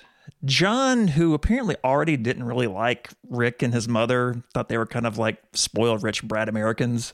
Why would he think that? I don't know. He's so rude. He saw it as a savage act and felt that Rick displayed an air of macho bravado that was incongruous with the purpose of the retreat. In John's words, he took a short break to go shoot a few poor tigers and then came back to commune with God. I'm learning the stories of these songs for the first time for this episode. And I love the running gag in John Lennon's songs about people at the Maharishi's meditation camp who just didn't seem to understand the purpose of achieving enlightenment. Yeah. But John ate his tiger burger along with everybody else, so he had no right to complain. One of my favorite Beatles revelations was learning that the little flamenco guitar run at the beginning of the song is actually from a mellotron. It's literally somebody is holding down a key, playing a pre-recorded sample. I don't know why it's there. It's just another odd little quirk of the album. It's random, and I love it. I'm glad it's there. Don't care. There's also Mellotron trombone, right? And mandolin, I think. Yeah. Because it took me a while to get that the Mellotron was a keyboard that played samples, because like in so many prog rock songs, it's mostly used to play strings, and the sound is completely unmistakable. But like the Beatles always seem to use a wider range of samples. Like you also have the flutes in Strawberry Fields Forever. I think the point the Beatles were trying to make in a lot of their Mellotron songs is, hey, Mellotrons are weird. And they're neat. That's a good point. When I first started reading album reviews online, I was actually surprised to see how much heat this one gets for being a dumb novelty song. I've always heard an element of darkness here that I think makes it too interesting to shrug off as filler. Just hearing the word kill in a Beatles song is kind of jarring. Yeah. There's also this is a rare Beatles song that has female vocals in it. It's got Yoko and Ringo's then wife Maureen. And I promise I mean this as a compliment, but Yoko's voice in particular adds an unsettling quality that I think gives the song an edge, especially the moment where she trades off with John. Yeah. The children asked him if to kill was not a sin. Not when he looked so fierce. His mommy betted in. If looks could kill, it would have been us instead of him. All the children sing, hey, Bungalow Bill. It's a funny song, and it's funny just how literal the story is. I mean, it's basically what happened. But the song has this like kind of demented, creepy campfire sing-along vibe that's really only rivaled by the Mothers of Invention's Concentration Moon of the same year. Concentration moon over the camp in the valley. Concentration moon. Whose voice is it on the words us instead of him who goes down an octave underneath John and Yoko? Is that John dropping his voice down? It's hard to tell. I thought it was. It's so creepy and unsettling. I think Ringo sings in this too, doesn't he? He does. He's in the backing vocals. I mean, and he's very noticeable here doing this wonderful Ringo vocal thing. And part of what's great, I think, is the untrained vocals here. Yeah. Like it gives it a certain quality that, again, like it makes it kind of uneasy sounding. Yeah, that and how the whole thing sounds so ominous. Yeah.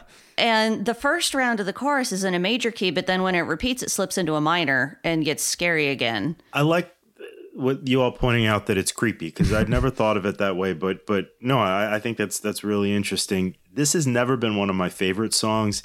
The lyrics and John's phrasing are a little on the nose. Like he might as well end each verse with he's a coward, except when he's carrying a gun. They get it, right, mother? Yes, John. The song's saving grace is a really catchy chorus. I mean, it is an instant campfire sing-along classic, as is Concentration Moon, even though I'm not a big Zappa fan. That's a really good one. This is a tangent, but the fact that this song is so catchy brings up one of my great frustrations in the Beatles story, that Yoko, and I'm not saying she broke up the Beatles, she absolutely did not, and I'm not saying that John wasn't an adult capable of making his own decisions, he absolutely was, but that Yoko convinced one of the great pop songwriters of all time, someone who pretty much couldn't write a song that wouldn't be at home on Top 40 radio, that to be a true artist is, I don't know, to record yourself snoring or to make a film of your own butt, rather than doing the thing that he was so brilliant at. So we probably lost a few dozen classic songs from this period, but at least we have 40 minutes of him reading from the phone book or whatever he did in 1969 and 1970. I don't know, because no one ever listens to it. For what it's worth, the flip side is that John convinced a brilliant conceptual artist that she'd be better off as a pop star. So maybe what I'm saying is they loved each other, and that's probably not the worst thing. Anyway, this isn't my favorite song, but it definitely sticks in your head, and that is not easy to pull off. John, what about you? So first, with that Mellotron sample, I've actually heard that in another context. It appears on an early King Crimson archive release.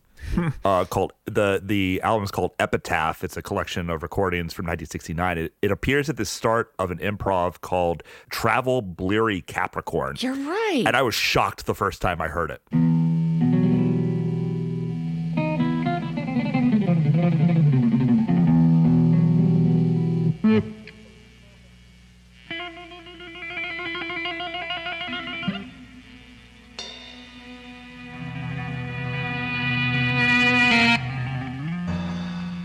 I was like, wait, isn't that the... And then I went back and listened to this song. It's like, yeah, that's the one. And it was only years later that I found out that that was a Mellotron sample. It's like, that makes entirely too much sense. So was it just a stock loop that was on I think so. that particular... It's interesting. I think it was the first key on the Mellotron. I'm pretty sure I've seen a video of it where people just...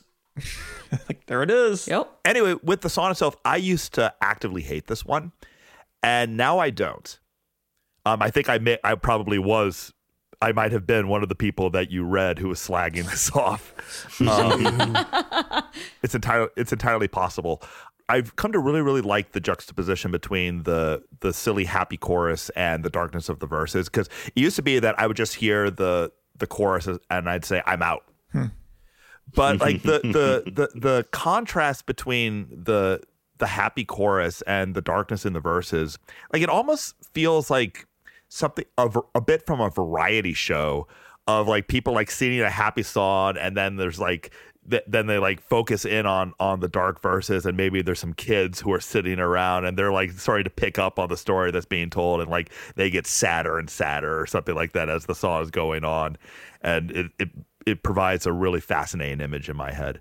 So I would still probably slot this in the bottom third of the album, but this album has a lot that I really like, and I would not slot it in the bottom two like I once would have. I always think I don't like this song when I'm not actually listening to it, but then when I press play, I do a complete 180 on it. And I also sometimes forget that it's a John song because, like you guys were saying, Ringo's voice is so prominent in the chorus, and that's primarily what I remember about it. Like, they rounded up a whole crowd of people at Abbey Road to sing on that chorus, but Ringo is just unmistakable. He booms out from that entire mass. Yeah. And I actually really like Ringo as a vocalist. I mean, I don't want him on every song. He's definitely a sometimes food as vocalists go. Yeah. But he has one of the most distinctive voices in rock music. You can tell it's him Absolutely. instantly. Such a friendly presence. Yeah, I love Ringo's voice. Yeah, you just want to hang out with him. I never caught him in the chorus, but now I feel like I'm not going to be able to not hear him from now on. Yeah, I'm sure you will. I'll listen. There are a lot of Beatles songs that really appeal to kids, and this is one of them. And this is the only one I can think of off the top of my head that I loved as a kid and still love as an adult. Is most of the ones that I loved when I was little, like Oh Bloody Oh Bloody, kind of wore off as I got older. But with this one, as you grow up, you realize there's a lot more to it than the fun sing-along chorus. And then it gets interesting and cool in a different way. Yeah, like I said, my dad never really played the White Album when I was a kid, but he must have, because I remember hearing this song at some point. It's definitely like designed to stick in a kid's head. Yeah. You know, for a song about like murdering tigers. But kids don't listen to lyrics. Well, and you know what happens when tigers get murdered? George's guitar gently weeps.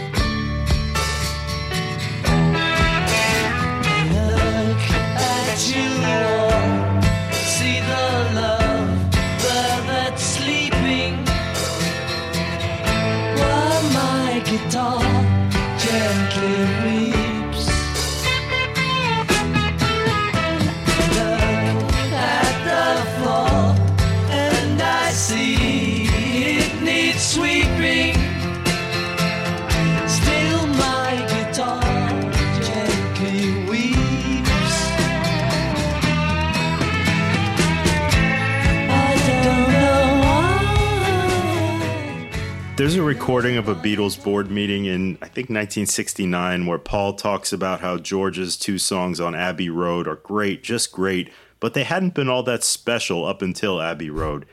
And I'd ask what Paul was smoking, but that would be a dumb question. And besides, Everything. he answered it himself with his early solo single, "It's marijuana. I'm smoking marijuana." Open parentheses, cough, cough, close parentheses. Like, was he paying attention at all on Rubber Soul? If I needed someone to love, you're the one that I'd be thinking of. If I needed someone. Or Revolver? Each day just goes so fast. I turn around, it's past. You don't get time to hang a sign on me.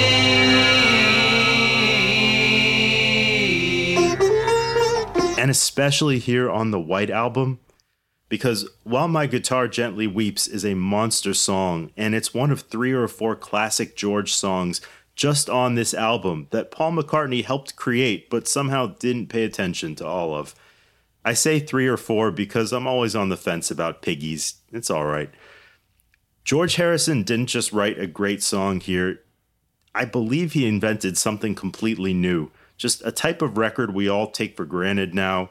But were there any other songs like this in 1968 or before 1968 that were big and anthemic, stately, regal, but also acoustically driven, guitar rock that took its time? And I'm happy to be corrected here because maybe there was something that sounded like this before. Nights in White Satin? It's always the Moody Blues. Also, were there any girl group songs from just a few years before this that might sound different, but that maybe have the same basic melody? Just asking.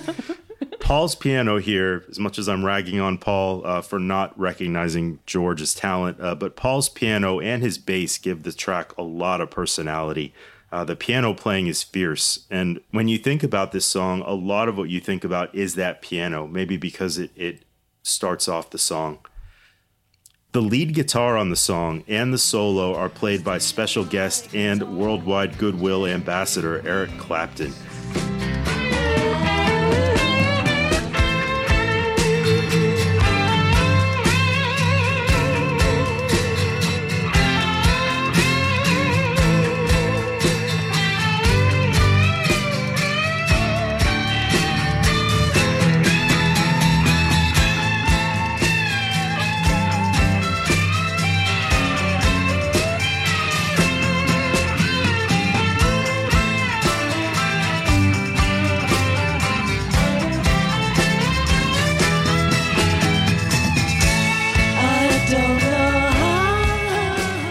Now, there's a lot to rag on Eric Clapton about, for instance, the years 1971 through 2022, and how once you get past Robert Johnson and B.B. King, his attitude towards black people seems to dip slightly.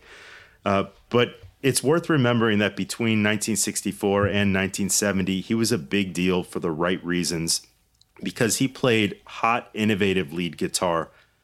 Eric's good friend George Harrison invited him to the Beatles session to add the guitar to While My Guitar Gently Weeps, and Eric does a masterful job playing memorable, wavering, even weeping lines in a thick guitar tone. Normally, I'm glad that the Beatles didn't cheapen their records by letting their friends do cheeky guest appearances. Hey, let's have Billy J. Kramer sing backing vocals, or maybe Keith Moon can sit in for Ringo just this once, because that's cheesy, and more importantly, because it forced the Beatles to stretch themselves, to learn to do what those other artists did if they wanted the same sound on their records. But putting Eric's guitar on this song was a brilliant idea.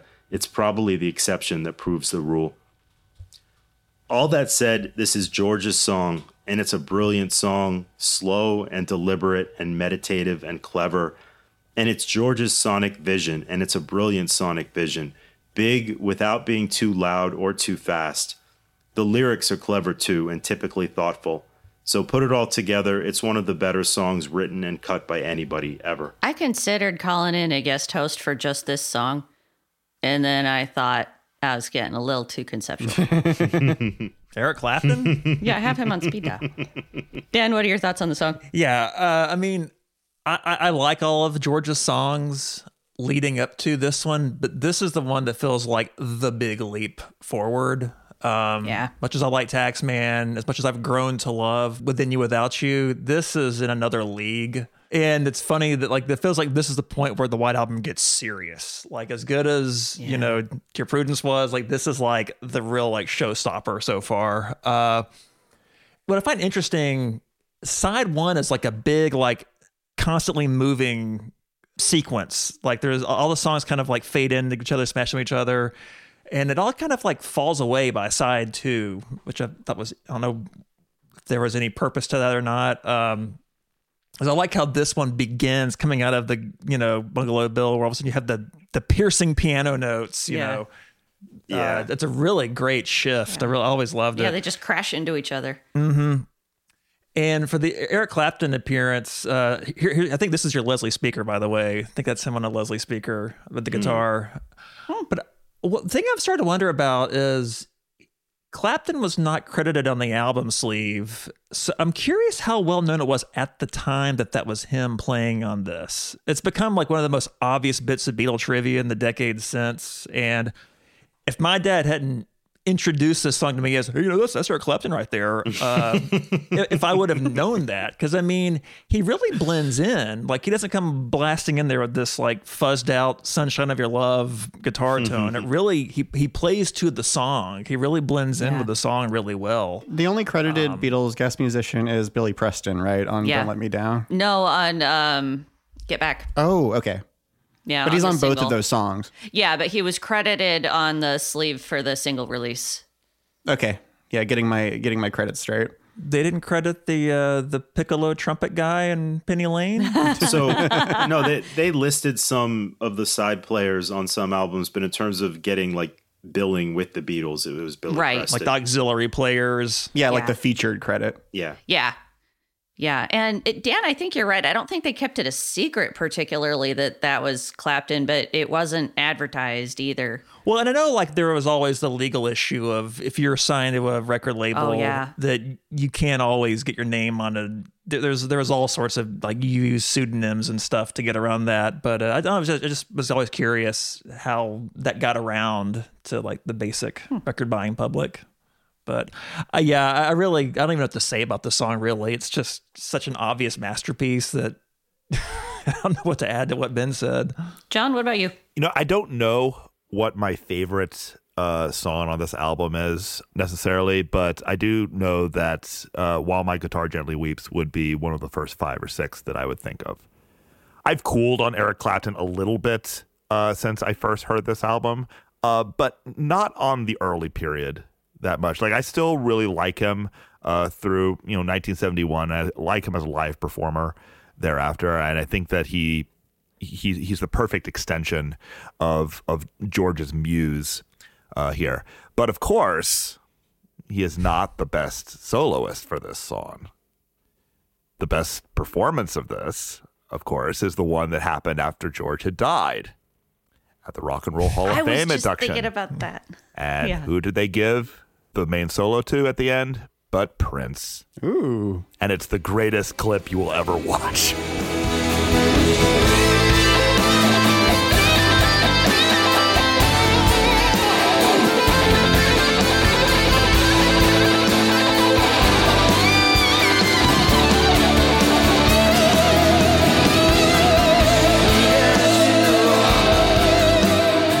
So yeah, I love this song.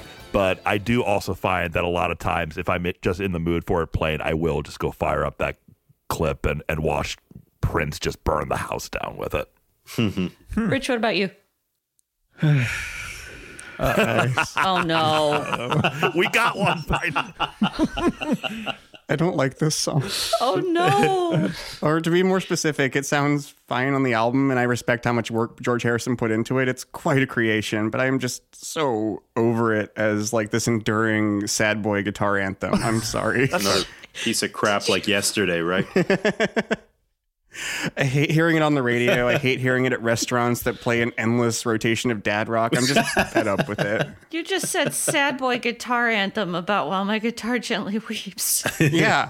Well, it's about a guitar, so I think part of I mean, I'm willing to admit that a lot of it is just me. I think part of it is just my personality. Like when I'm feeling sad, I don't look for music that commiserates with how I'm feeling. I find like the brightest, sunniest dance music I can think of and blast it on headphones. So if there was like a Kylie Minogue cover of this, I'm sure I would love it. For what it's worth, Rich, I would have been shocked if you liked this one, actually. It's. I think I used to like it, but it's something that just slowly crept up on me. Like I was at a restaurant with my wife, and it came on speakers, and I was just like, I don't like this. I don't like this song. I'm sorry, guys. But like, so what I'm saying is Wild Honey Pie can stay on the album, but While My Guitar Gently Weeps, I'm voting you off. And that's why the White Album is so much fun to talk about. Yeah, that's fair. That's funny. I never really hear this one in the wild, actually. I never hear it on the radio. I don't Oh, I either. hear it all the time. I've heard this on the radio so much. I think it might just be oversaturation. I don't know. I'm not trying to troll all of you. I've just never cared for this one. I'm sorry. You go to better restaurants than I do, I guess. We have our Tempest Fugit. Well, I'll take us out on a positive note because I love this. I think it's fantastic. And there's another version from after George had died at the Concert for George, the tribute that Eric Clapton helped organize. And Clapton sings lead, but Ringo and Paul are also there on drums and piano, respectively. And it's enormous. There's like 75 people on that stage, and around 50 of them are playing guitars. And it's a wonderful performance. So yeah, we'll have lots of clips for you, and Rich, you don't have to watch them. Well, I'll trade in my haterade for a sample, actually, because this was sampled by the Wu-Tang Clan on their song The Heart Gently Weeps, featuring Erykah Badu on vocals and John Frusciante on guitar. And RZA actually cleared the sample, and as you can expect, it cost a lot of money. Your smile has got me shrinking, the tears in your eyes are twinkling, because the heart gently weeps. Snowy night, Queens Basin. A raisin in the sun was amazing. The joint on the dresser, a gauge went on. Jumped up, fish tank, it fell. Renee stuck. They shot her cousin Levon. Neo the buck. Willie was awful. Yeah, not my favorite thing the Wu-Tang Clan ever did, but then again, it's based on a terrible Beatles song. So. Okay, that was trolling. Yeah, it was. They did get to use this in the movie With Nell and I, and I'm guessing it's because George Harrison produced it. So that's how you can afford a Beatles song in your movie. Seems like a safe bet. Yeah. Great movie. Yeah. All right, next up, this is the last song for this section of the episode, and it's a good one to end on. This is Happiness is a Warm Gun. She's not a girl who misses much. Do-do-do-do-do-do. Oh yeah. She's well acquainted with the touch of the velvet hand, like a lizard on a window pane. The man in the crowd with the multicolored mirrors on his hobnail boots, lying with his eyes while his hands are busy working overtime.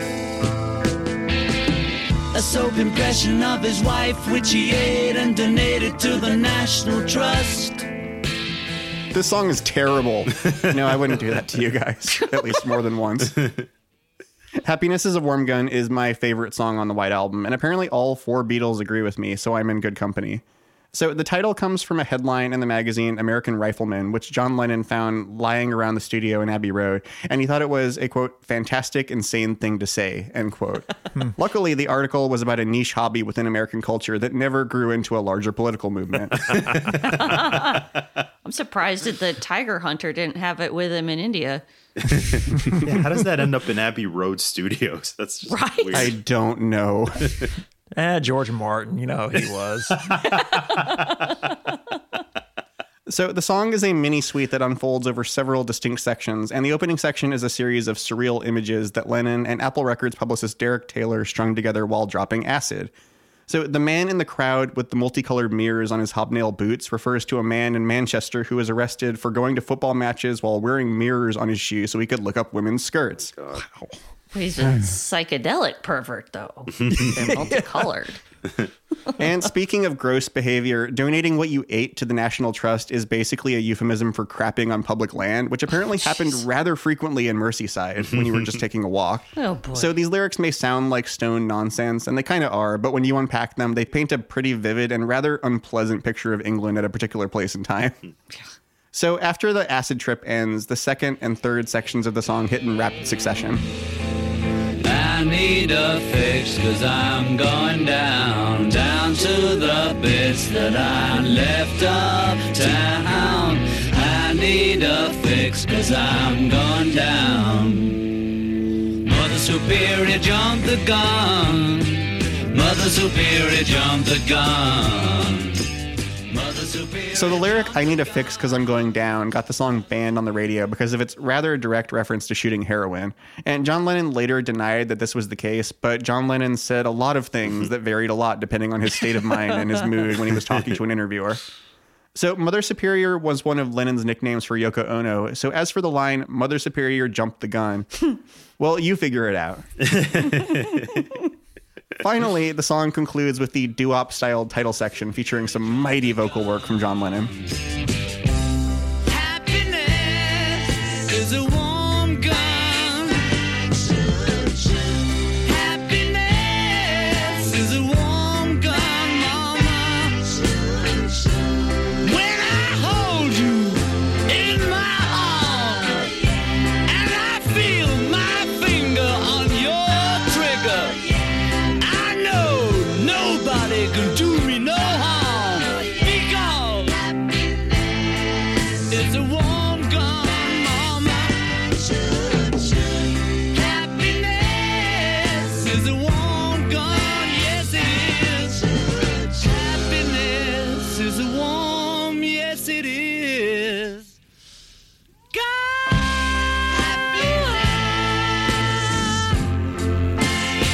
but don't you know that So this section kind of sounds like a tossed off joke, excepting that mighty vocal performance that we just heard right there. But as we learned during Obla Di Obla Da, nothing about the White Album was actually tossed off. So this section shifts between 2/4, 3/4, and 4/4 time, and the song as a whole took 15 hours and 95 takes before the band was satisfied. But this time it was okay because John did it and not Paul. So I love this song because it feels like a little sneak preview of the span of John Lennon's solo career. Because the first few sections feel like the style he would adopt on the Plastic Ono Band and Imagine albums. And then the doo-wop section kind of brings to mind the more soulful style of music he would veer toward on singles like Whatever Gets You Through the Night, Women, and especially Just Like Starting Over. Yeah.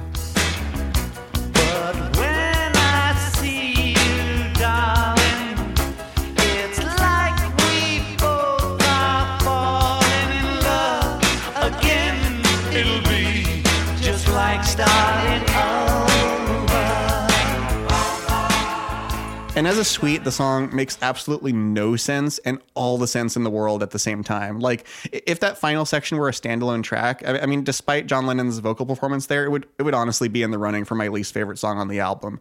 But coming after the first three sections, it sounds just joyous and cathartic. And I have no idea what John Lennon was on about with this song, but it's a stunning achievement, almost like the White Album in microcosm. Yeah, on another excellent Beatles podcast I'll reference called Screw It, we're just going to talk about the Beatles, which at least Great is a show. big influence So on how I approach this show. Katie Plattner, one of the hosts, asked once about Paul McCartney, are all his songs 3 songs? And she was right. That's McCartney's jam, and he's great at it. But here's John Lennon kind of doing it first in 1968. To add to what Rich said, because I liked what he said about the song, the 3 songs in Happiness is a Warm Gun, they don't reprise, they don't overlap, they don't work as counterpoint with each other, but they also don't feel unnatural next to each other. The second part makes sense coming out of the first part. The third part makes sense coming out of the second part. All 3 parts are minor key, dark, disturbing, even a little kludgy and ugly, but always in a compelling way. And Lennon's vocal, which we've been talking about on that last section, is just so forceful. You got this classic rock and roll snarl in an unexpected place. So this is another archetypal White Album song. You wouldn't expect it or even want to hear it while Cirque du Soleil performers are bouncing and roller skating around a Las Vegas stage. Great show, by the way. But you also wouldn't want the Beatles canon to exist without it. Hear, hear. It's just such a weird concoction that shouldn't work, but winds up being maybe the best song on the album. Yeah, they really perfected the art of just grafting songs together and just willing them to make sense. It's funny. I always kind of think of While My Guitar Gently Weeps as being the end of side one because it's like this big grand statement. Yeah. And then this comes, it's like, oh God, yeah. Like it ends on this note, which is perfect because again, the finale, it builds, like the whole side is building to this big apex with the doo-wop, the high note and everything. But it's just such a weird song, and the lyrics are so weird. And like how Rich pointed out, like the lyrics actually mean something. And the more you know what the lyrics actually mean, like the better they are, because it's not just, hippie nonsense, like you said. But they're not just watching the eel. There's real stuff going on. What's that? Ween. Oh. Oh, wow. I missed a Ween reference. From me. I got it. But yeah, it's boy, it's not my favorite on the album, but it is the top 3-ish for sure. John, please don't do what Rich did. I love this song. Though I have to note that as recently as maybe like 3 years ago, I did think that this was the opener of side 2. Yeah. Because I don't It sounds like it should be. It should. I just assumed just because in terms of the album flow, but no, that's not the case. But whatever. Like it's a perfect way to follow the song. Either way, and again, all my music is CDs and digital. It doesn't really matter to me. I love how scuzzy the guitar sounds going into the second section, and I love how this song, especially in the first half, is so scuzzy and dirty, and then by the end, like it's just all in on being just a bunch of sex euphemisms, but like cloaked in like these big happy melodies of all sorts. It's like it's like the porno theater version of Good Vibrations or something. Like it's incredible. Wow, that brings a whole new light to that title. It's like once I saw it, I couldn't unsee it. But it's like, oh, of course, it's John Lennon. That's what this is. This is a fantastic one. This is another one that, again, would be on my short list of ones that I would consider naming my favorite. Yeah, the second half, the second part with the scuzzy guitar, it sounds like the song is like stumbling around drunk around some dark, seedy section of London. Well, it's trying to talk to you, but it's like it doesn't. It has to clear its throat. It's like, I need a fix. And it's like, I need a fix, and I'm going. This was one that it took me a long time to come around to. I didn't really like it as a kid because I didn't get it. And now I'm an adult and I can tell that it's amazing. And the part at the end, the bang, bang, shoot, shoot section, what it sounds like to me, and I don't know if this is how they did it, is that Lennon did the vocal first, just in kind of a freestyle singing whatever he felt in his heart. And they constructed the instrumental track around that because the time signature is so weird and it changes a lot. And I feel like they were it's like the Soft Machine trying to keep up with Syd Barrett. Oh, yes. That's a great comparison. They're just doing their best to make some sort of a structure around that very loose vocal performance. And once again, Lennon didn't like his voice. That was why it's always double tracked on the early Beatles recordings, because he thought he wasn't good enough and he always wanted it manipulated. And it just, come on, this is incredible. What's interesting about the shifting time signatures is I don't think John knew like technically what he was doing. Oh, no, not at all. The thing is just how it worked, because like Good Morning has a weird time signature. I think it's just what came out of him. And it's interesting that's just... And that was his style in general. Here's how I am expressing myself. You figure out how to put a structure around it. All right. After that incredible album side, it is time for everybody to take a quick break, go get a snack, console your guitar, let your gun cool off, and we will be back momentarily with side 2. End of part 1. Intermission.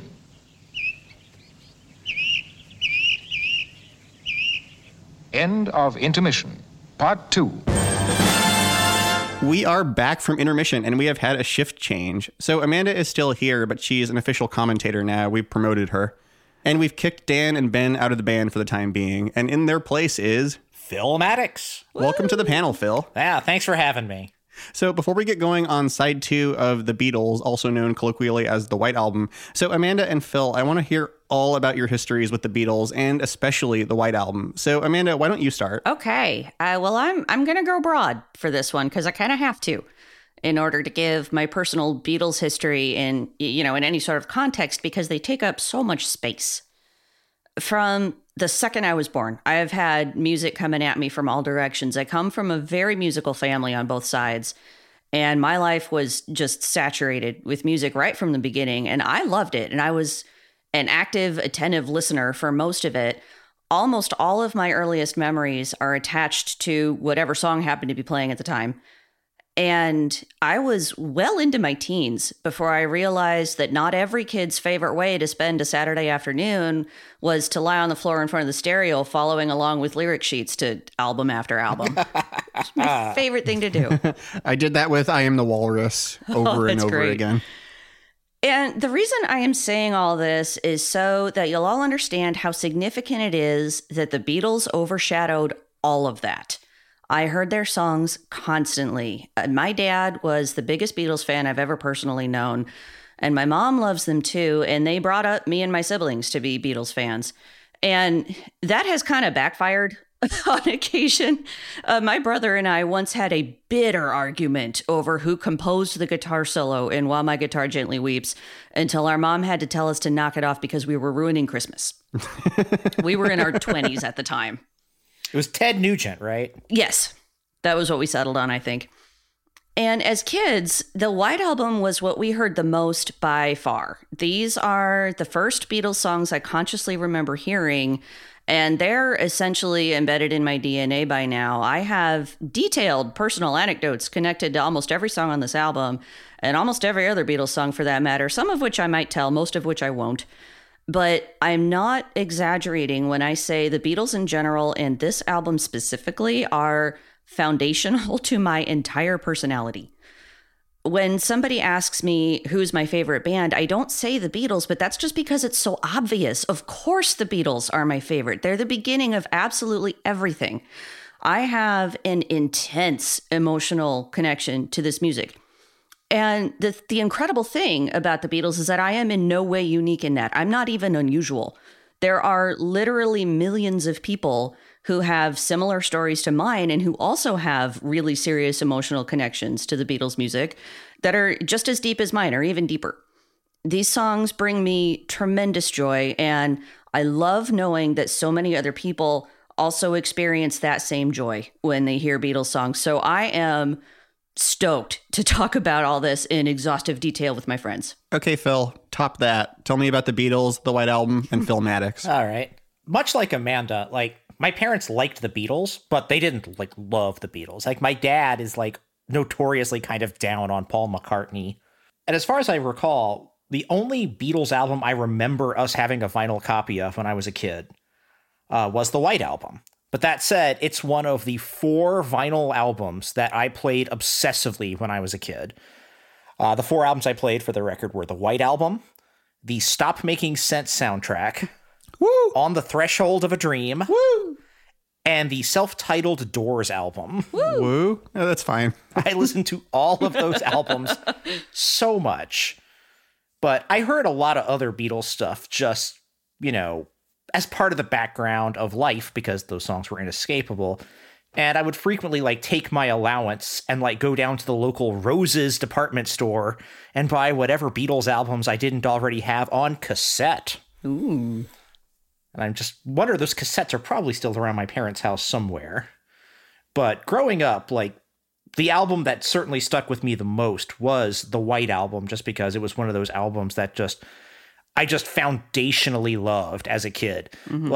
I had a Walkman and I taped the White Album onto a 90-minute cassette tape with the first album on side 1 and the other album on side 2. And I listened to that scratchy, taped off a vinyl tape constantly. And I still just have a special place in my heart for the White Album. Not as much as Amanda, I think, because again, if you would try to tell me, what band do you associate with your childhood and, listening to over and over again? For me, it's the Moody Blues. And the Starland Vocal Band. And, of course... They suck. I was setting you up for that, John. That's the beauty of tattoos. You'll never regret them. I also, just one little bit of trivia. My dad had a sticker on his guitar case that said, "Happiness is a warm gun." And it's a very good thing I knew what that was a reference to, or it would have been pretty alarming. Yeah. Oh, and I have just a real quick note that I forgot to say in part one about, the way we're handling this episode. We're going to be serving up some trivia and recording information and whatnot occasionally because we just can't help ourselves. I'm mostly speaking for myself there. But that's not really the main purpose of these episodes. We're here to talk about how much we love these songs. There are lots and lots of other places you can go for the straight facts, but you can only get the Discord and Rhyme angle right here. As long as we bring up the most important fact, which is, of course, that Paul McCartney died sometime around the time this album came out, and there's a fake Paul McCartney on this album. Absolutely. So, who wants to listen to the Beatles? Me, I do. Yay. All right. Sure. Side 2 of the White Album opens with Martha, My Dear.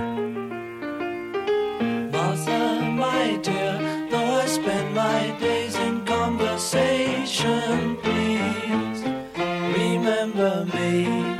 Martha, my love, don't forget me.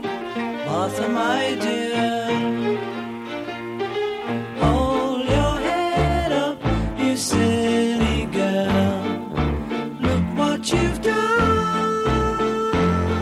When you find yourself in the thick of it, help yourself to a bit of what is all around you.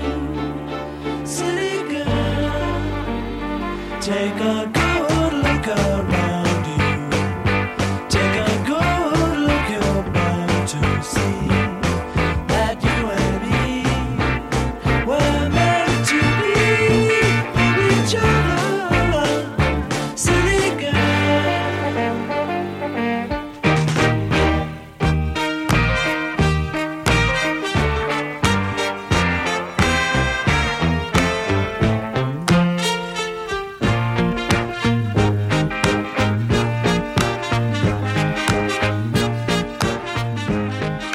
Martha, My Dear, a Paul McCartney track that is at least theoretically about his dog, is a track that when I've seen people talk about the White Album, I see dismissed quite frequently as one of the weaker tracks on the White Album. Boo. Shaw. Crazy talk. I absolutely could not disagree more strongly.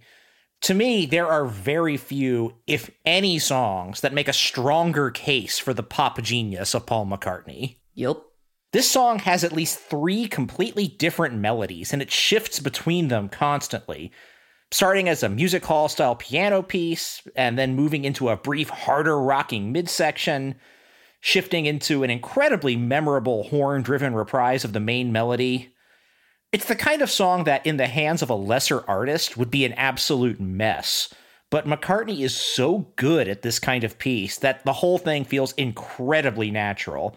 And it doesn't hurt, of course, that this song has, to me at least, some of the most memorable melodies that McCartney ever wrote. Mm-hmm. This song also really reflects just how fractured the Beatles were at this point, as Paul McCartney played nearly everything on this track.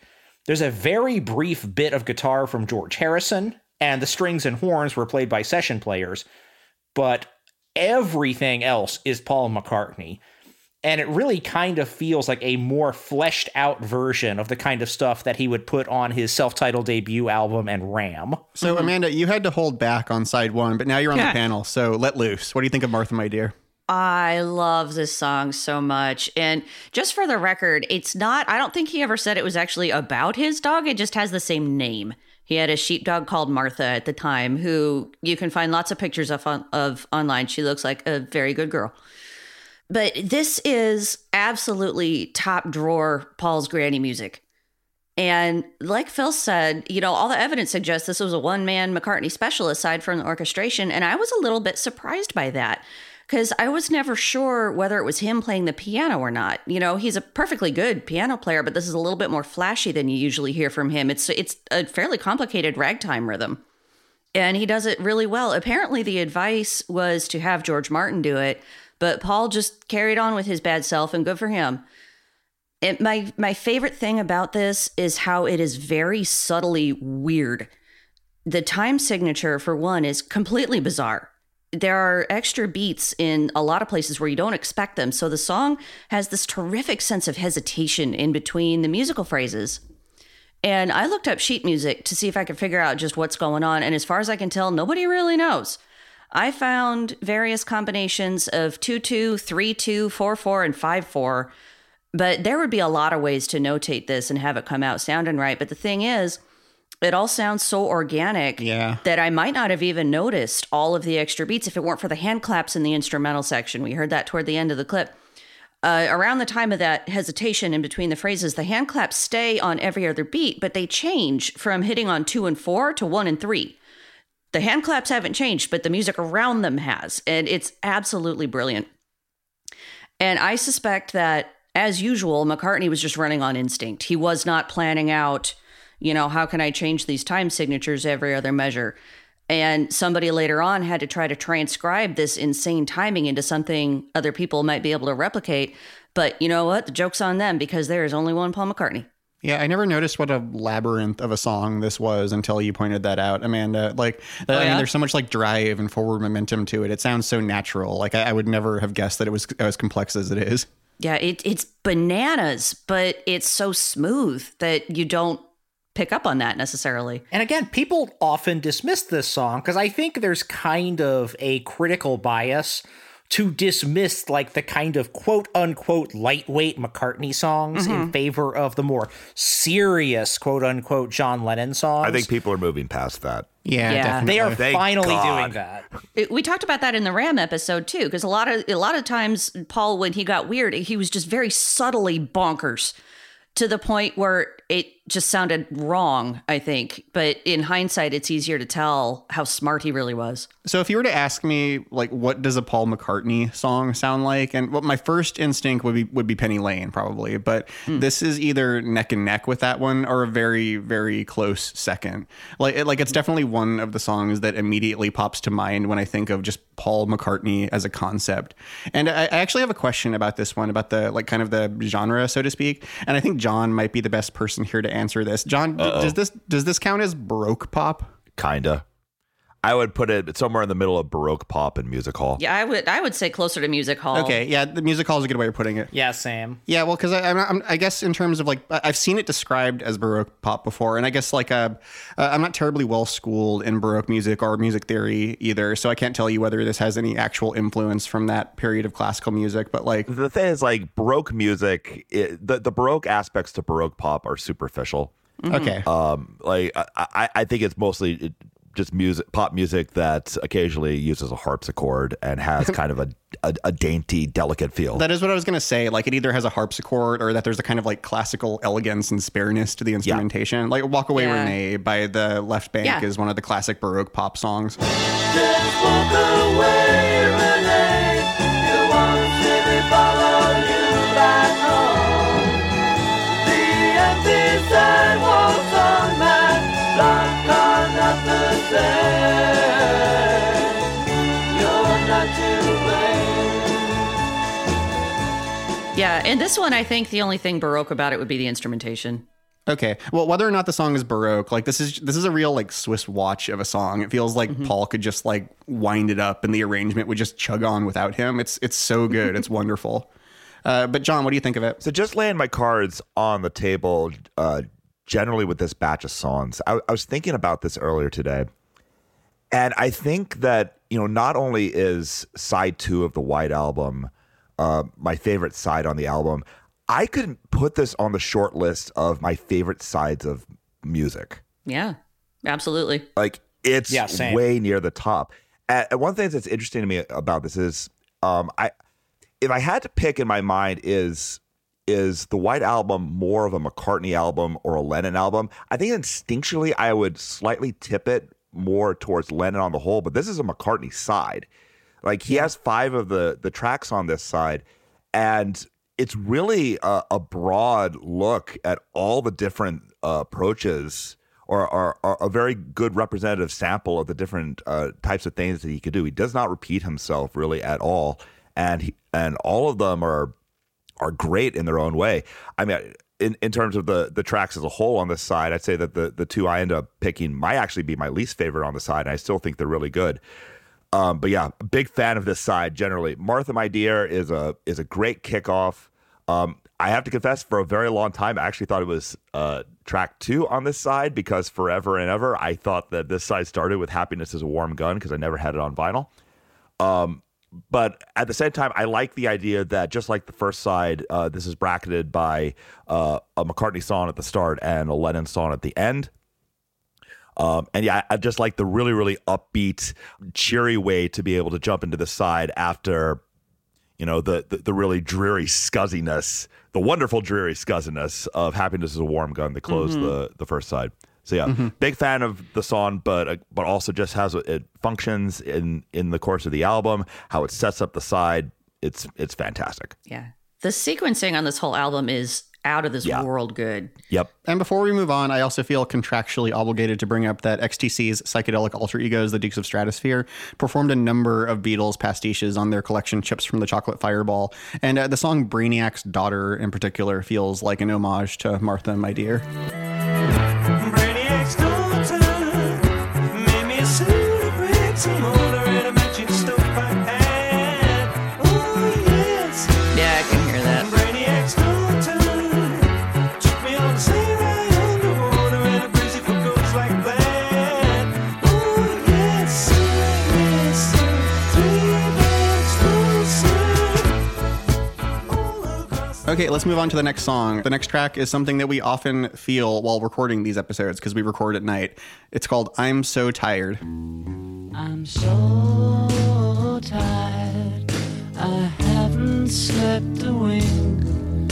I'm so tired, my mind is on the blink. I wonder, should I get up and fix myself a drink? No, no, no, I'm so tired, I don't know what to do.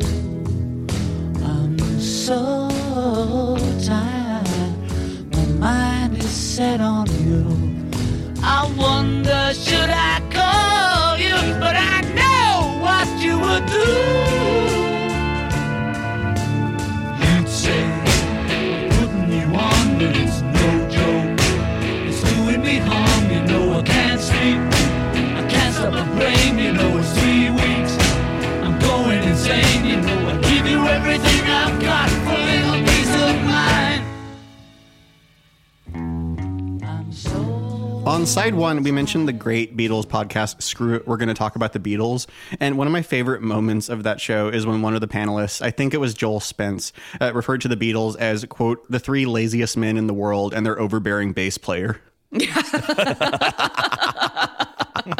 So I'm not enough of a Beatles scholar to judge the veracity of this statement, but I like that John Lennon wrote 2 songs about sleep for the Beatles, I'm Only Sleeping, and I'm So Tired, which is basically I'm only not sleeping. And he also wrote How Do You Sleep, his song directed at Paul McCartney, you know, for the crime of writing songs like Yesterday. That was more of a genuine inquiry than an accusation, as it turns out. So I'm So Tired is the latest in the running White Album theme of case studies about meditation at the Maharishi's retreat. And the subject of this case study is John Lennon himself. So Lennon's stay in Rishikesh was the first time in ages that he'd abstained from drinking or drugs. And when you couple that with extensive meditation, he found his thoughts so focused that it gave him insomnia. This was compounded by feelings of missing Yoko Ono, whom he had met by this point, but he hadn't actually gotten together with her yet because he was still married to Cynthia Lennon. So, and it's Yoko he's referring to with the line, "My mind is set on you." He had his mind set on her, as George Harrison would later say. So the most memorable line in this song is probably when Lennon seemingly randomly chooses to lash out at late 16th century English statesman Sir Walter Raleigh with the line, "Although I'm so tired, I'll have another cigarette." And curse Sir Walter Raleigh, he was such a stupid git. Although I'm so tired, I'll have another cigarette. And curse Sir Walter Raleigh, he was such a stupid git. So among Sir Walter Raleigh's numerous accomplishments was bringing the first tobacco leaves to England from Virginia and thus popularizing tobacco in the British Isles. So Lennon is personally lashing out at the source of his cigarette addiction. He really wanted a cigarette and he was going straight to the source for blaming why. is that why? I never knew. I always just figured he pulled a name out of a hat. See, I knew this because I grew up in Virginia, and we Oh, know yeah. our Walter Raleigh in Virginia. He also helped defeat the Spanish Armada, so good for him. But I love this line because it resembles the kinds of like twisted logic and strange mental pathways your brain goes down when when you've been tossing and turning for hours without a wink and just want some sleep. Like I can imagine him just like thinking like, oh, I need a cigarette. Why do I want a cigarette? What's the historical reason I want a cigarette? I hate that person. But John, what do you think of this one? Love it. Always loved it. Yeah, when you said you love side 2. I figure it's always going to be love it, huh? There's going to be a theme here. It's gonna be like it, love it, or gotta have it. Exactly. When I first got this album back in my freshman year of college, when I was finally getting into the Beatles, this was definitely like one of the big highlights early on, because you know when you're a college student, the concerns of sleep are going to be one of those things that's constantly on your mind. It's like, oh, someone who really gets it. And then I heard Revolver with I'm Only Sleeping. It's like, oh, I get John Lennon. This is wonderful. Yeah, it's fantastic. Like they're just the swinging back and forth between the more somewhat subdued to the more angry, but always with the same baseline intensity is really fascinating to me. And yeah, there's a lot of other things I could say, but I'm going to assume that you guys are going to have your own thing, so I don't want to filibuster the floor. So take it away. For me, this is actually one of the comparatively lesser songs on the album, but that doesn't mean it's not great. This is just entirely personal preference. And my favorite part in it is the drumming in the You'd Say I'm Putting You On part. Yep. And then the second time around when John screams, I'm going insane. You know I can't sleep, I can't stop my brain. You know 3 weeks, I'm going insane. You know I give you everything I've got for a little peace of mind. Because I am very terrible at sleeping myself, and I have often had this song running through my head when I'm still awake at 2 a.m. And another really great thing about the White Album in general is John Lennon was a fantastic rock vocalist, and I feel like his voice was at its most versatile around this time. Because he's got several different vocal performances, like sometimes within the same song. And this one is, the way the intensity builds and then drops back down again. Oh, it's so good. To me, this might be the quintessential White Album track. Because it's barely a song. It's verse, chorus, stops dead. Yeah. That's the whole thing. Yeah, it's 2 minutes long and it's 2 builds. Like that's it. There's nothing else to it. So just taken on its own as a song, it is barely a song. It's really cool, but it's missing a lot of the elements that make a normal song. But it works so well as part of the White Album. Coming in after Martha, My Dear, and then leading right into Blackbird, it's just a really cool, like, chunk of Lennon's angst coming through that, then just continues on to the rest of the album. It's the kind of track, like, I really never get the desire to, like, I'm going to throw I'm So Tired onto this mix CD. It's the kind of track that really just works wonderfully as part of the White Album. And as such, even if it's not a fully formed song even, I just absolutely love it. Mm-hmm. Well, I feel like if you had like the more of the formal parts that you're quote unquote supposed to have, it wouldn't improve it. No, it wouldn't. No, it would wreck the vibe. It's just a groove. It's a feel. It's the, oh God, I'm still awake. Like that's an aspect to it. You don't want to have all sorts of intricacies built into that. Right. But it would also, like, if you put this, like, I don't know, slap this onto, I guess, like side 2 of Magical Mystery Tour, it doesn't feel like a complete song.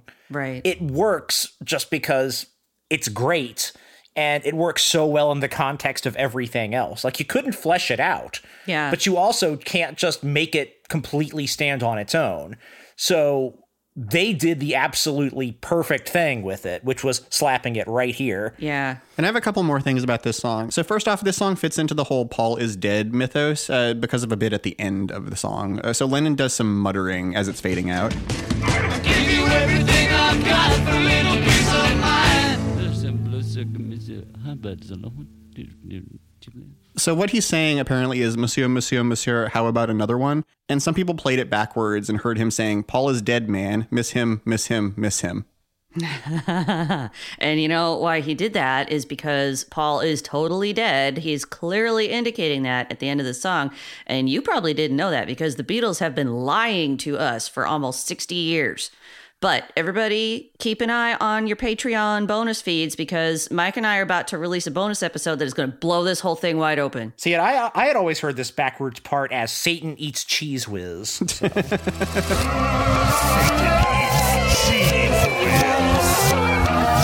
He probably does. And like most Beatles songs, this has been covered a whole bunch of times, and I have a couple to play. So the first one is, I'm playing the first one just because it's such a stark contrast with John Lennon's. It's by a mostly forgotten Laurel Canyon singer-songwriter named Susan Carter, and she makes the song sound like it comes from someone who like regularly gets a good night's sleep and is like ready to bounce around in the sunshine. But I'm so tired. Oh, you are not. I don't know what to do. I'm so tired. My mind is set on you. I wonder, should I call you? But I know what you would do. You say I'm putting you on, but it's no joke. You know it's doing me harm. You know I can't sleep. I cancel my I don't think they understand the song. You know I'm going insane. I give you everything I got for a little piece of mind. Ooh, wow. Wow. Let me tell you how I used to be so tired. Wow. And on the other end of the spectrum, the second one I have is from Alex Chilton, who sounds like he hasn't slept in months. I'm so tired. I haven't slept a wink. I'm so tired. My mind is on the blink. I wonder, should I get up and fix myself a drink? No, I'm so tired.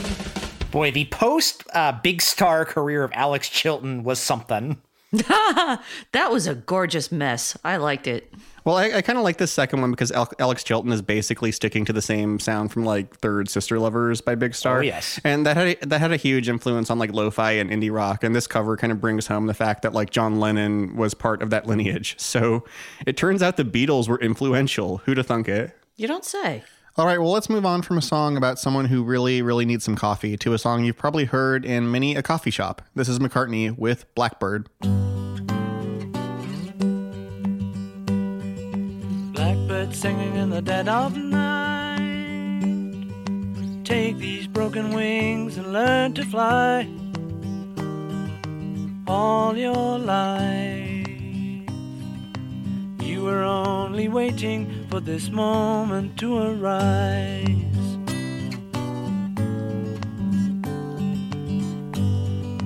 Blackbird singing in the dead of night. Take these sunken eyes and learn to see. All your life you were only waiting for this moment to be free. Blackbird fly, blackbird fly, into the light of a dark black night.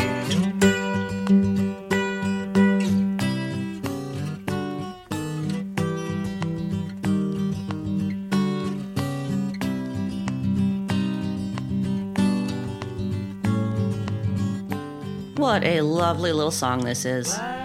This is another one that is entirely Paul. It's just his voice, occasionally double-tracked, his guitar, and either a metronome or his foot tapping. Reports vary on that, but it might be both. The only sound that he did not personally make is the bird song in the second verse. I have occasionally heard claims that Paul recorded that himself just outside the studio, but that is ludicrous. I mean, I've been to Abbey Road. It's a very busy street. Nobody is recording bird songs there. And that's not what happened at all. It came out of the sound effects cupboard. But what they did do is they managed to fit it in, and I don't know what other manipulation there would have been to like maybe the speed or the pitch or whatever, but it ends up being a really perfect little counter melody in the second part.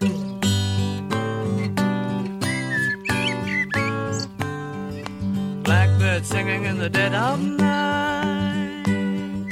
Take these broken wings and learn to fly all your life. The guitar arrangement was inspired by Bach's Bourrée in E minor, which is a piece we talked about before in Phil's Jethro Tull episode.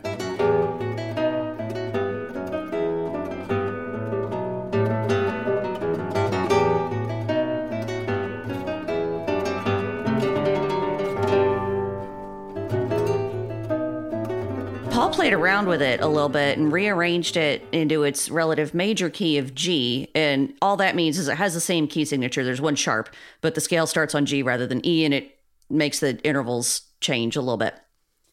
And then the vocal melody he put on top of that is absolutely gorgeous and beautifully sung. Because, I mean, Paul McCartney is a very good songwriter. I don't know if you knew that. What? There are a couple possible interpretations of the song. The first one is entirely literal. McCartney said early on that he heard a blackbird singing in India and wrote a song about it. And he has also said that it's about the civil rights struggle in the U.S. and blackbird is meant to be a metaphor for a black woman. And that feels maybe a little retconned to me, but it works. Now, this song was a great source of confusion for me as a young child because the Mr. song Broken Wings came out when I was 4 and also includes the line, take these broken wings and learn to fly.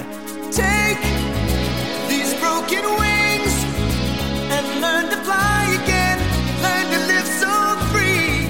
And I didn't have any sense of time yet. I didn't know that Blackbird had come out long before and was in no way related to Broken Wings. And I got very upset that everybody wanted these poor birds to fly on their broken wings. Does this song have any connection to Kyrie? Oh, I bet that one's about how Paul is dead. It probably is, yeah. So, Phil, what say you about Blackbird? Oh, it's a lovely, lovely little song that I do not think could really be improved because I've heard a lot of people try to improve it. Like, I know Crosby, Stills, and Nash recorded it for their debut album, and they cut it. And it was probably a good thing they cut it, because even though their version is nice, I mean, it's just going to be inferior to this. One cover that is worth hearing is Bobby McFerrin's. Yeah.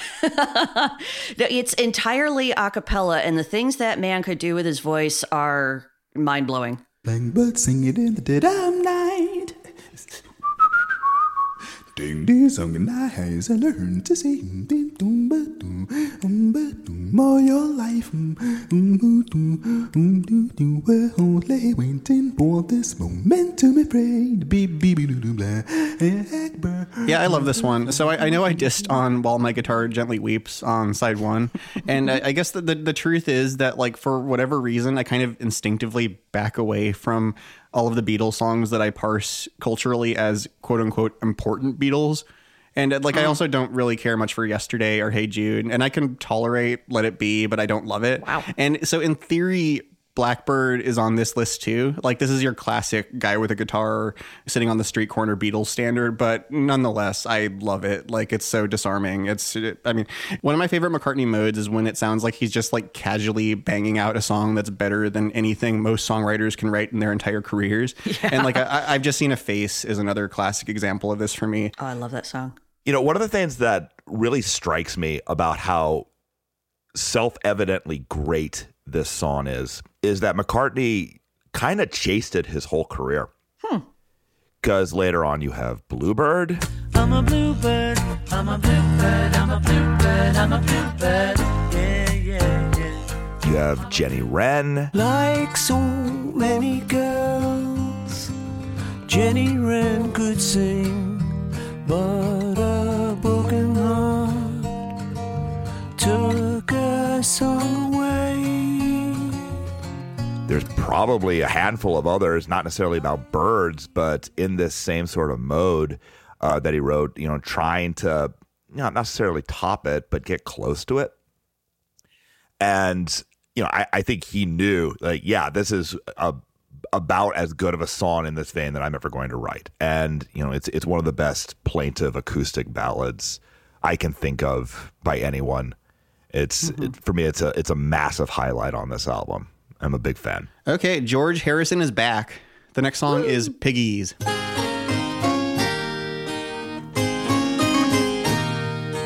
Have you seen the little piggies crawling in the dirt?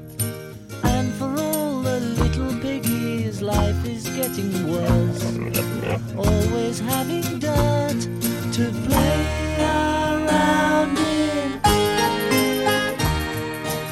Piggies is a song that makes me realize that as much as I love the Beatles and rate their albums very highly, I will never quite qualify as a Beatles fanatic in the same way that I qualify as, say, a Yes fanatic or a Genesis fanatic.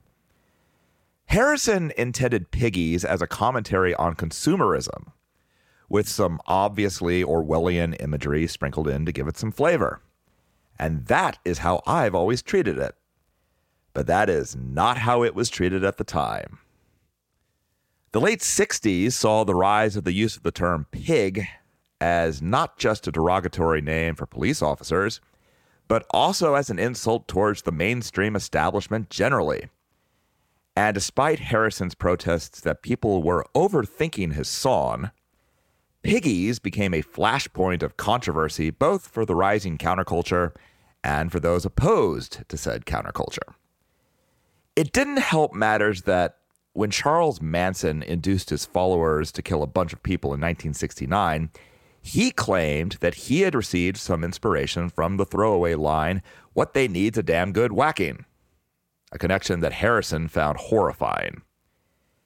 In years since, I have frequently seen Piggies put down as one of the obviously bad tracks on this album, and said criticism tends to focus excessively on the song's supposed politics, either for going too far or for not going far enough.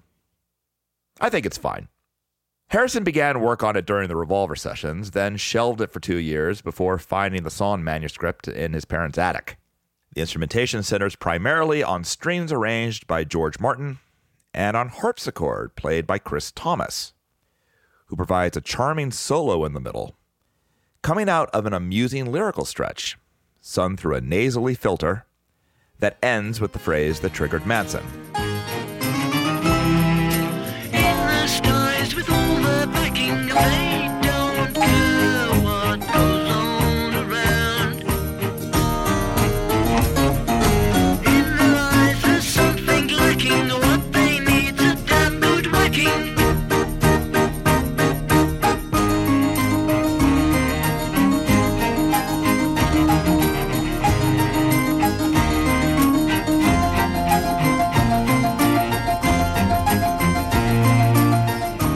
So would this be Baroque pop?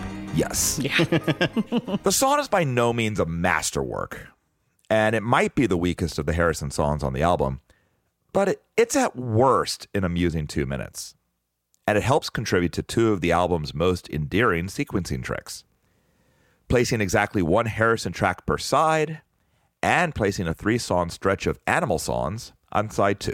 Oh, I never noticed that. Wow. So, Amanda, what do you think of this Little Piggies? I love it. I really do. This is my 11-year-old's favorite song on the album, and that makes sense. It was my favorite too when I was a little kid. And as John said, it was deliberate social commentary, but the people who get upset with its politics are being either too extreme or not extreme enough are taking it way too seriously. Yes. This is not Masters of War, and it's not meant to be. As for the line, "What they need's a damn good whacking," Harrison said in his book, I Mean Mine, that his mother came up with that. He was stuck for a rhyme, and that was what she suggested. It's such a mid-century mom thing to say. I love it. And he goes on to say in his book, quote, "It needed to rhyme with backing, lacking, and had absolutely nothing to do with American policemen or Californian shag nasties."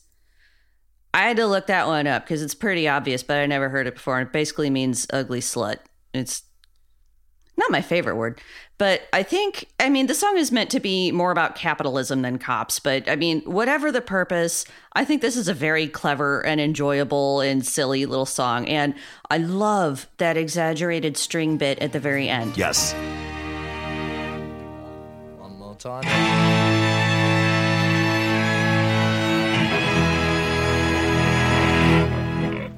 It reminds me of the laughter at the end of Within You, Without You, and I think it was done to a similar purpose, just to puncture the song and a little bit of silliness in. Phil, how about you? I mean, I like Piggies. It's obviously minor. Like, it's clearly not intended to be one of the tent poles of the album, but it's the kind of track that, again, like I mentioned with I'm So Tired, really works in the context of the White Album in a way that it wouldn't work on a lot of other albums. It's a grout track, and it's a specific White Album grout track. It's just a super fun little song. I love the harpsichord riff, but I don't have a ton to say about it. I would probably agree with John. It's probably the worst Harrison song on the album. I disagree, but we'll get to that. I mean, I don't even know if that's fair, though, because is it fair to say that when it's something so obviously intended as a silly throwaway? One other little detail I meant to mention that I love about this is Harrison's really exaggerated vocal style in the third verse. Everywhere there's lots of piggies living piggy lives. You can see them out for dinner with their piggy wives. It reminds me a lot of a similar thing that Paul McCartney did a lot, just like altering the timbre of his voice a little bit. And I can't think off the top of my head of any other songs where Harrison did that. And it's just wonderfully silly and fun. Yeah, I think if I'd heard this one as a kid a lot, I'd like it because that's really my only excuse for liking Maxwell's Silver Hammer at all. And I still have a lot of love for songs like All Together Now, Hello Goodbye, and especially Octopus's Garden that I just heard around the house a lot growing up. But like I said before, the White Album just didn't get much play in the Bonnell household. And coming to this one later, it just doesn't really do much for me, I have to say. Like when I want to hear a song inspired by Animal Farm, I usually reach for No Spill Blood by Oingo Boingo. Walk on two legs, not on four. To walk on four legs breaks the law. What happens when we break the law? Okay, well, let's close out the Animal trilogy on side 2. This is Rocky Raccoon. I am Groot.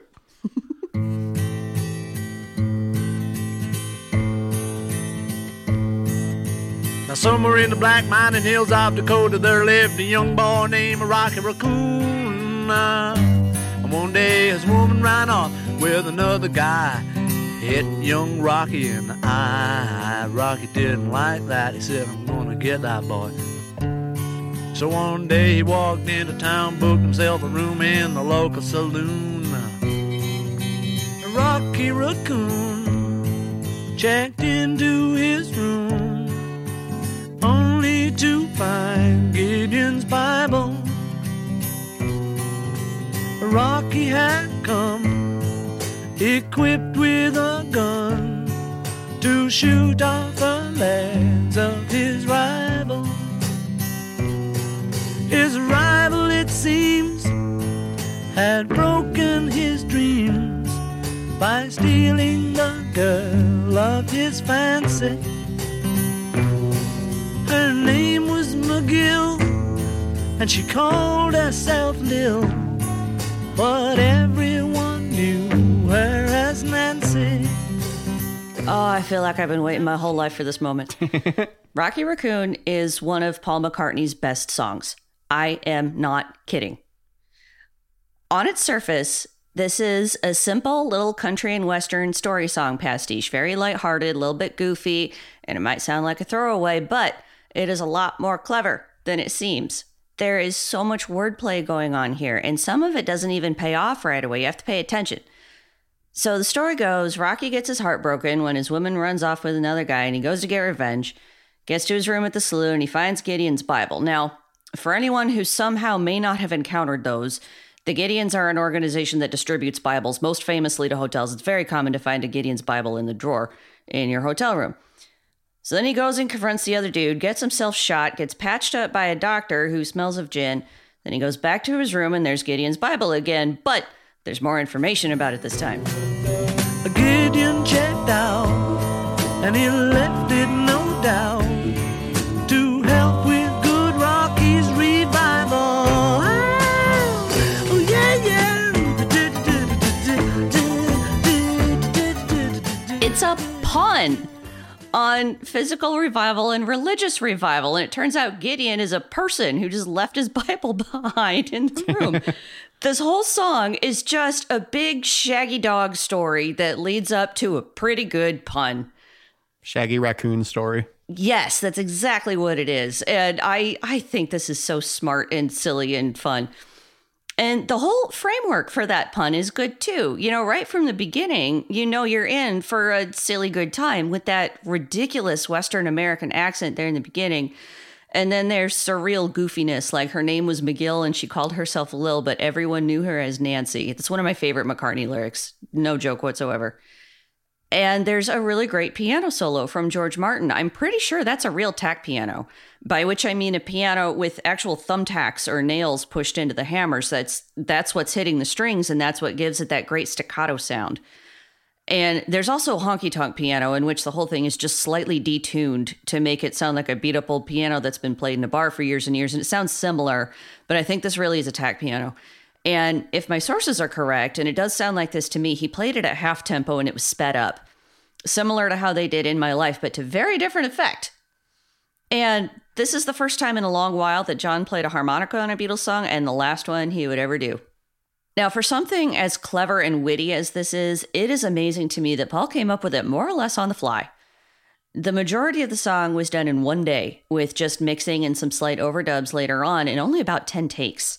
And on Anthology 3, you can hear one of the earlier versions where he hadn't quite worked out all the lyrics yet, especially in the intro, and he kind of sounds like drunk Elvis. A Rocky Raccoon.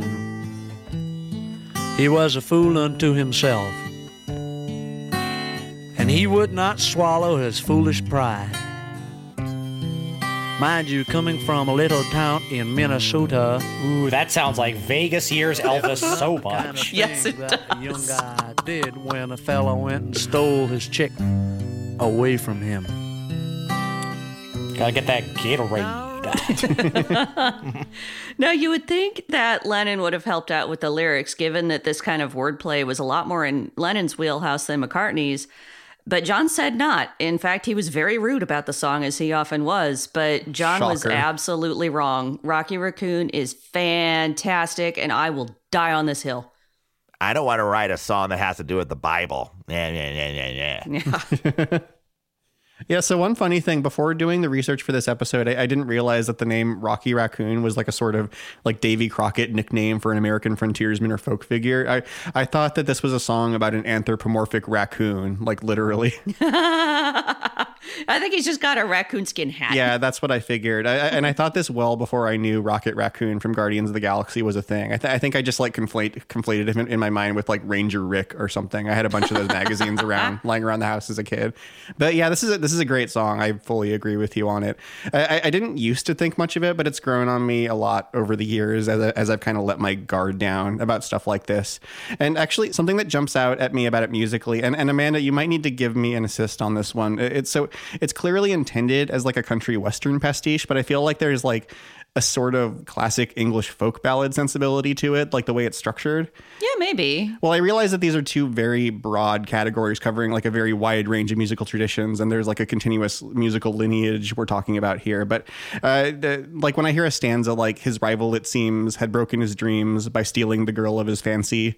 Her name was McGill and she called herself Lil, but everyone knew her as Nancy. Like that strikes me as a rhythm you would hear like in an English or Irish ballad, not an American country song. You might be right. Yeah. Yeah, because it's sort of an American country murder ballad hung on a English folk song frame and then just made silly. Mm-hmm. Well, I think it might just be Paul like falling back on his songwriting instincts as an English songwriter. Sure. Yeah. Either way, there's like a whole trend of British songwriters being like fascinated with cowboys and American country music. I'm thinking especially of Elton John's album Tumbleweed Connection, but there's a whole bunch of other examples. Yeah. And Honky Chateau. Yeah. And Captain Fantastic and the Brown Dirt Cowboy. Yeah.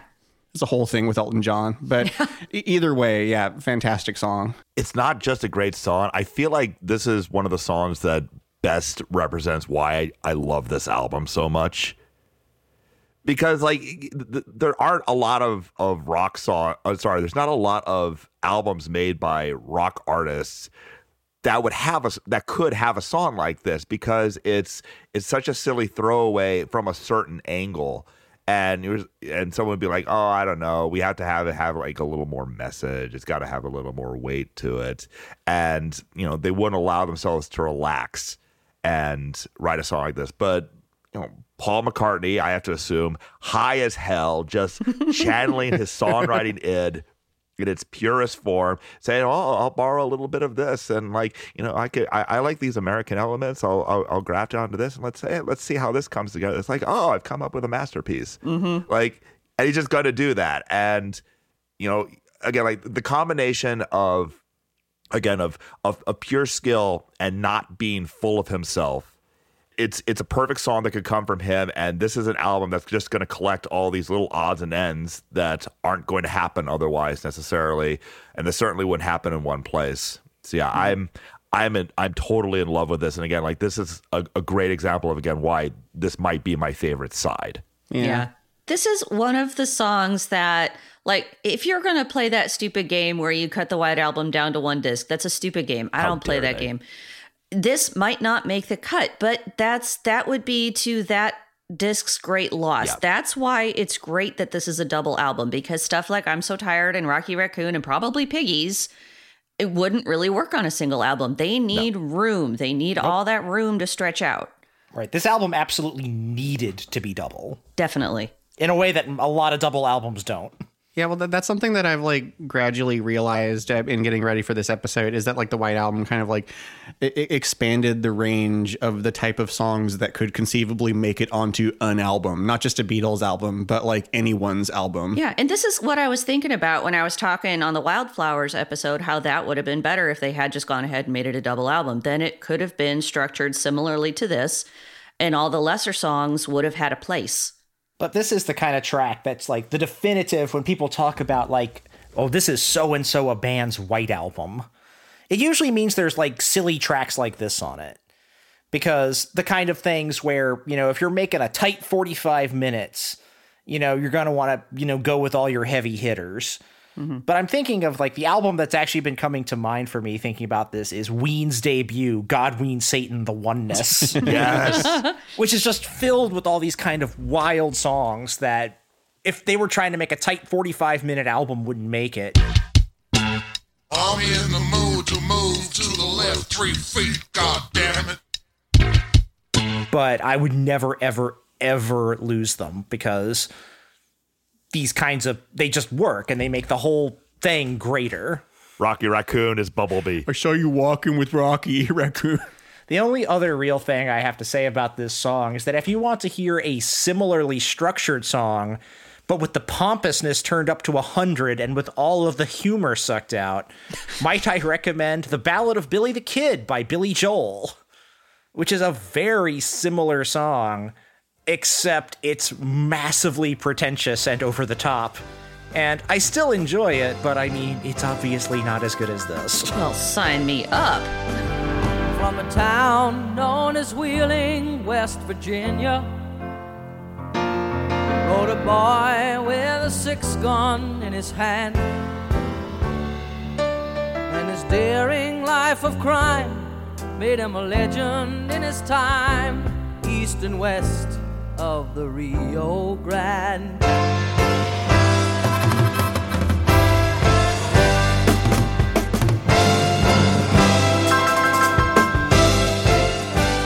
I actually do like it, despite the fact that I described it that way, but... Of course you do. It's just not as good as Rocky Raccoon, but that doesn't really sound like are. that much of an insult.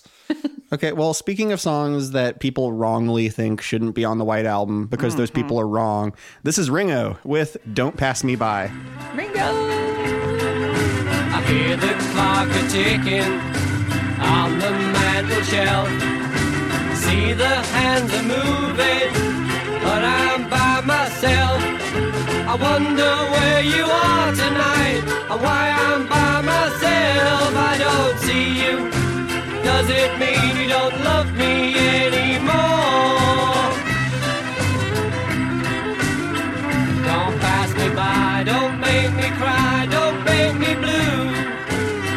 'Cause you know, darling, I love only you. You'll never know it hurt me so. I'll hate to see you go. goodbye. Don't make me cry.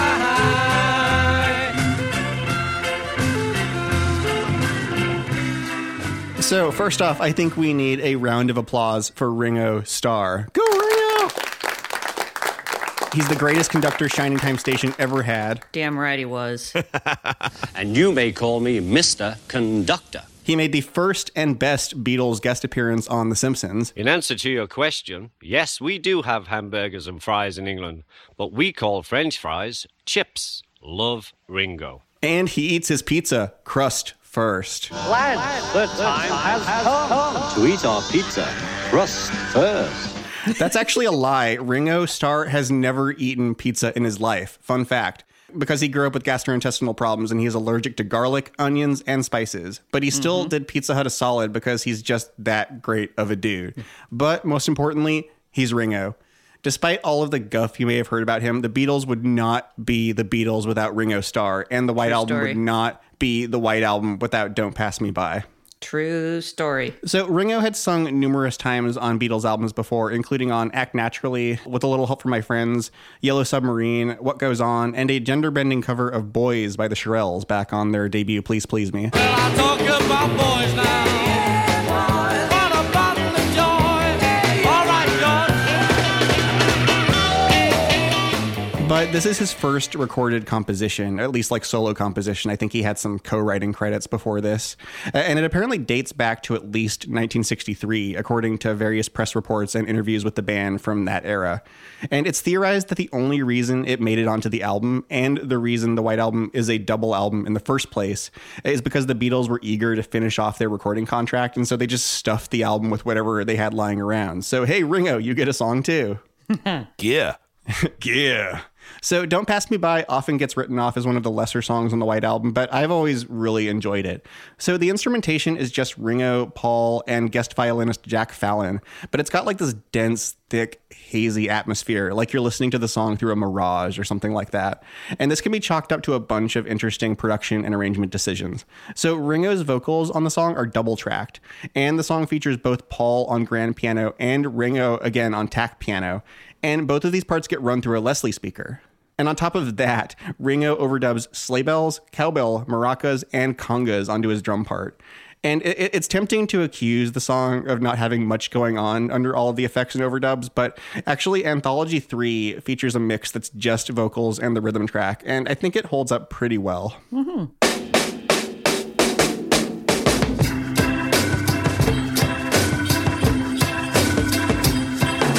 I listen for your footsteps coming up the drive.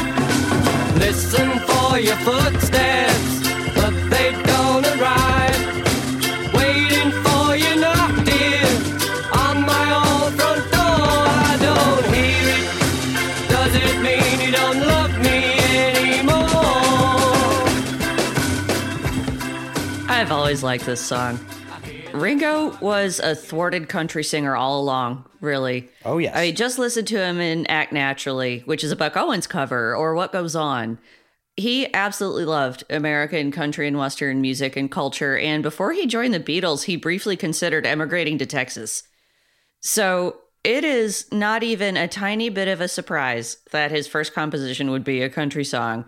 And I'm not going to try to tell anybody it's an especially good country song, but it's an extremely charming one.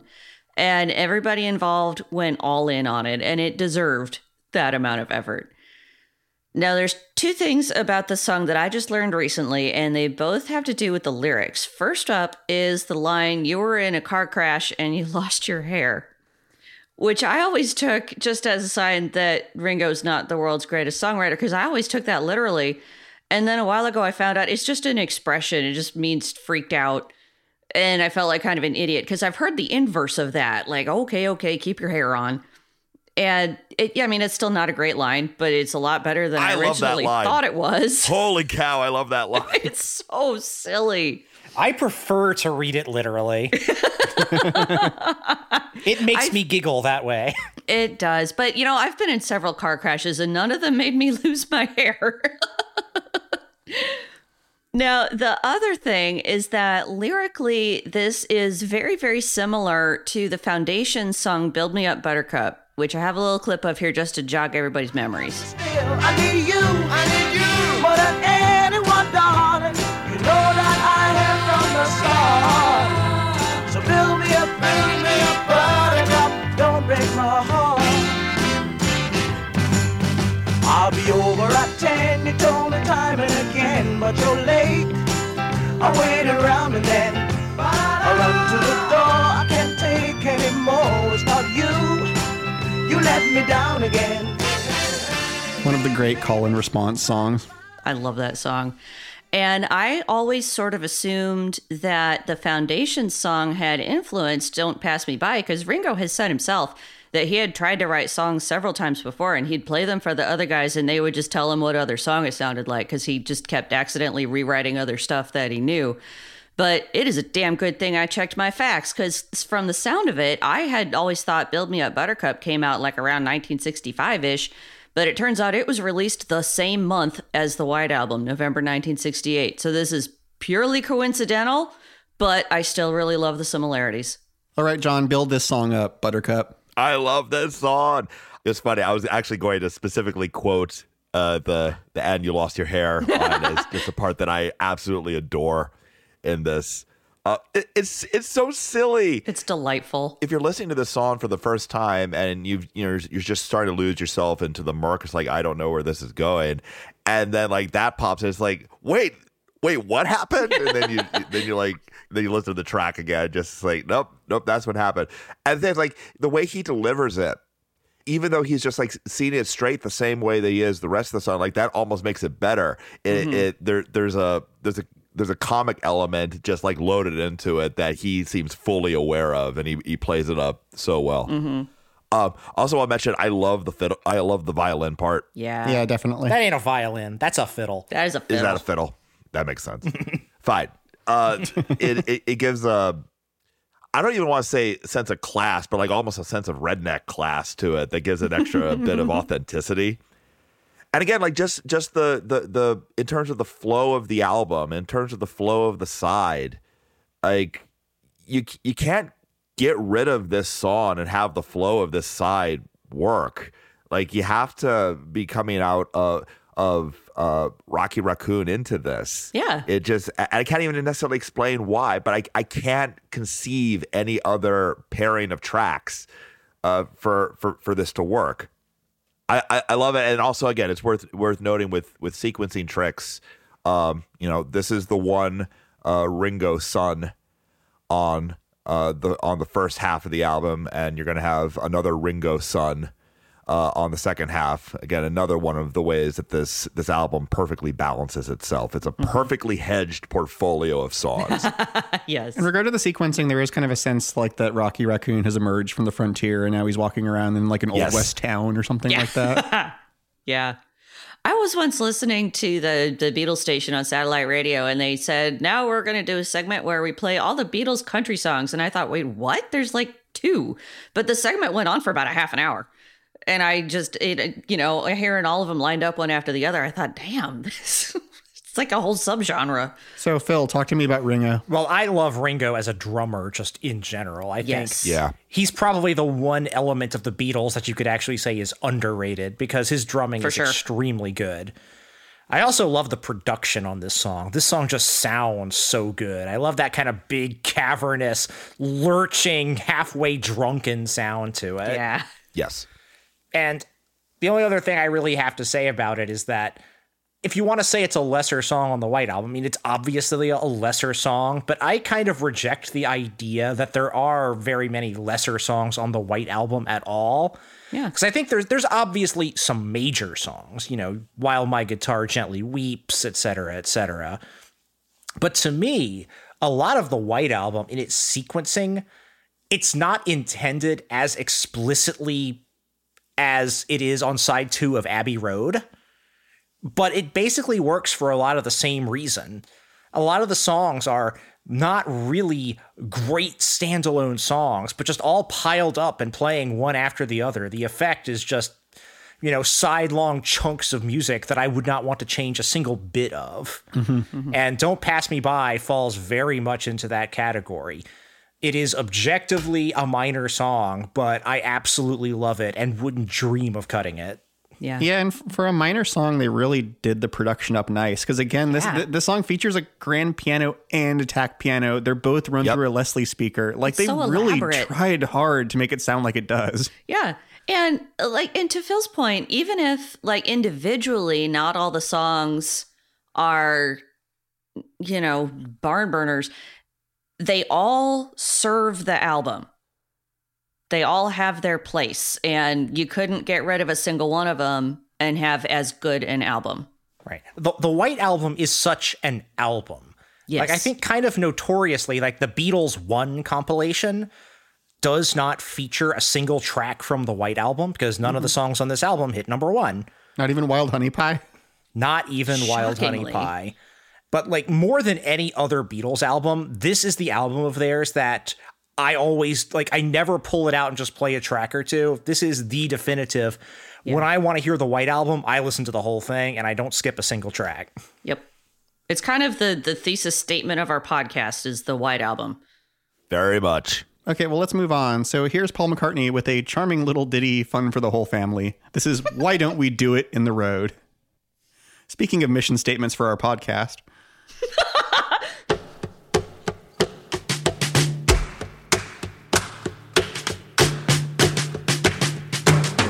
Why don't we do it in the road? Why don't we do it in the road? Why don't we do it in the road? Why don't we do it in the road? No one will be watching us. Why don't we do it in the road? If you were hoping that this track had a deep backstory of great historical import, then I regret to inform you that the roots of this song come from the band's 1968 stay in India, when Paul saw two monkeys doing it in the road. As there was not anybody present to inform Paul that the monkeys, they don't do it, they make a love. Zookeeper, those two monkeys are killing each other. You beat me to it. He ultimately decided to take the simplest course in crafting the lyrics for this. An early version of the song was an acoustic guitar number with McCartney playing by himself, but by the end, this had become a 12-bar blues number, played over 34 measures, done as a collaboration between Paul and Ringo. Paul's rationale for not including John and George was that they were off working on something else. In this case, the string overdubs for Piggies and Glass Onion, which might seem reasonable. But John held a grudge for years about Paul not including him in the recording for this. While my main inclination is to roll my eyes about this a bit, as another example of what a messed up work environment this band had become at this point, I actually kind of get it. Because for such a throwaway number, this is also kind of a hot groove. Yeah. With Paul throwing himself all the way into his delivery. This track is absolutely ridiculous, but it's also less than 2 minutes long. And just as I love Wild Honey Pie from the first side, I've come to love Why Don't We Do It in the Road. Yeah, I like the version that you mentioned, John, which is the original version. It's on the anthology because, yeah, it's just Paul on acoustic guitar, and you really get a sense of how, quickly he can flip a switch between the sweet, gentle Paul voice and the loud, strident blues man Paul voice. No one will be watching us.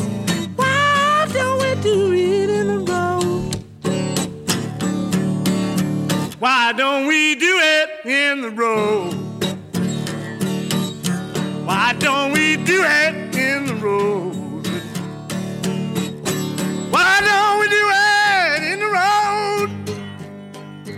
Yeah, why don't we do it in the road? No one will be watching us. Why don't we do it in the road? This really sounds like something that could be on that first Paul McCartney solo album. Yeah. Absolutely. This is a man who really wants to do it in the road. Phil, what do you think of this one? It's so dumb and so stupid. A song so on its face stupid and throwaway that criticizing it for being a stupid throwaway just seems pointless. Yeah. Like, why criticize this obviously intentionally stupid throwaway for being a stupid throwaway? Yeah. It's fun, and it lasts like a minute and a half. I always enjoyed it. Yeah, I love that Paul saw two monkeys copulating and thought like, oh my, how delightful. I'm going to go write a song about that. Like, it's ridiculous. I first heard this song in my teens, and I had no idea the Beatles got so down and dirty at any point. It's a long way from I Want to Hold Your Hand. It's the devil's music. This song was another source of great confusion for me as a small child because I didn't know what Paul wanted to do in the road so bad. And so after much thought, seriously, I remember obsessing about this.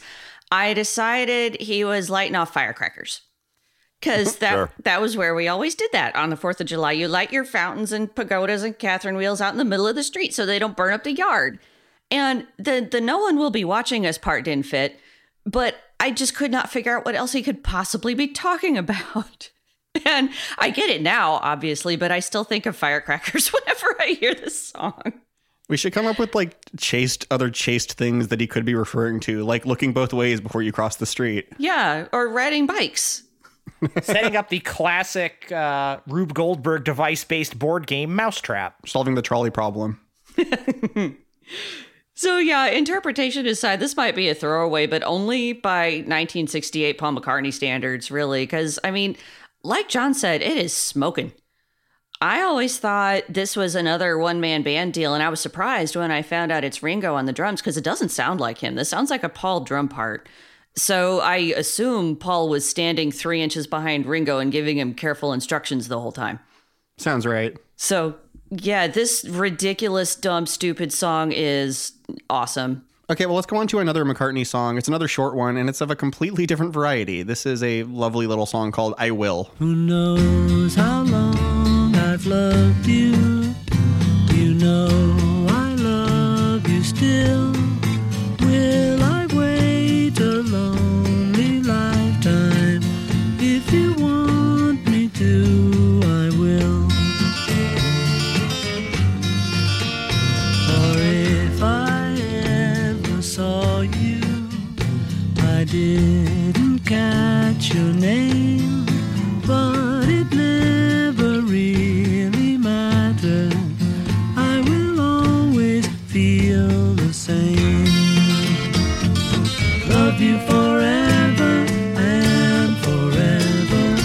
Love you with all my heart. Love you whenever we're together. Love you when we're apart. And when at last I find you, your song will fill the air. So on their early albums, every single Beatles song was a love song, or at least a song pertaining to some aspect of a romantic relationship, good or bad. And this changed starting with John Lennon's existentialist musings on the song Nowhere Man from Rubber Soul. And from that point onward, any subject was fair game. Taxes, submarines, marijuana, usually in the case of Paul McCartney, whether one is a walrus. And so in the midst of the dizzying array of subject matter on the White Album, a straightforward love song like I Will almost feels like an outlier, like a relic from an earlier era, but McCartney nails it. Like, for my money, this might be his greatest love song, or at least very close to it, top 5. So I Will is deceptively simple, but there's a lot going on. The song apparently took 67 takes to get right, and I can understand that when I listen closely to the subtle details in the mix. So the percussion is a mix of John on woodblock and Ringo on bongos, maracas, and cymbals. And one element that I'd never noticed is that Paul performs the bass line a cappella. That's him going dum dum dum dum dum. Yeah. All of these elements are extremely subtle and never overwhelm the mix. They're only there to give the arrangement like a certain elegance and warmth. And the coup de grace is that guitar figure at the end of each iteration of the title, which the Cars used on My Best Friend's Girl. She's my best friend's girl. She's my best friend's girl.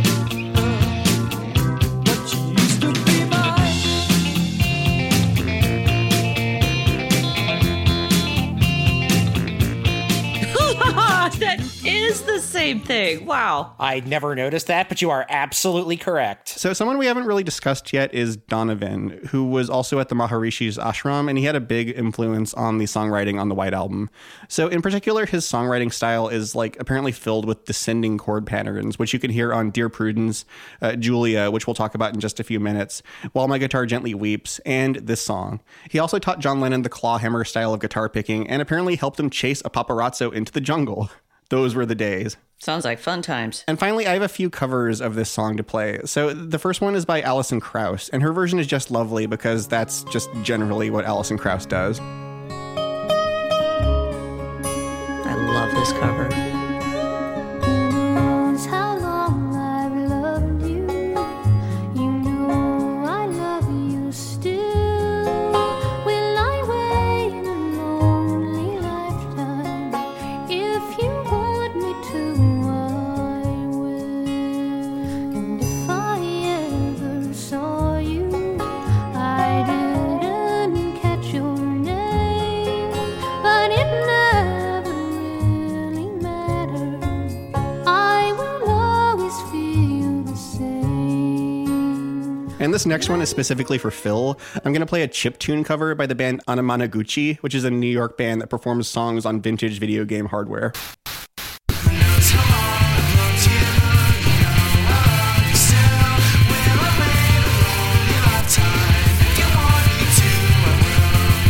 But that is just messed up.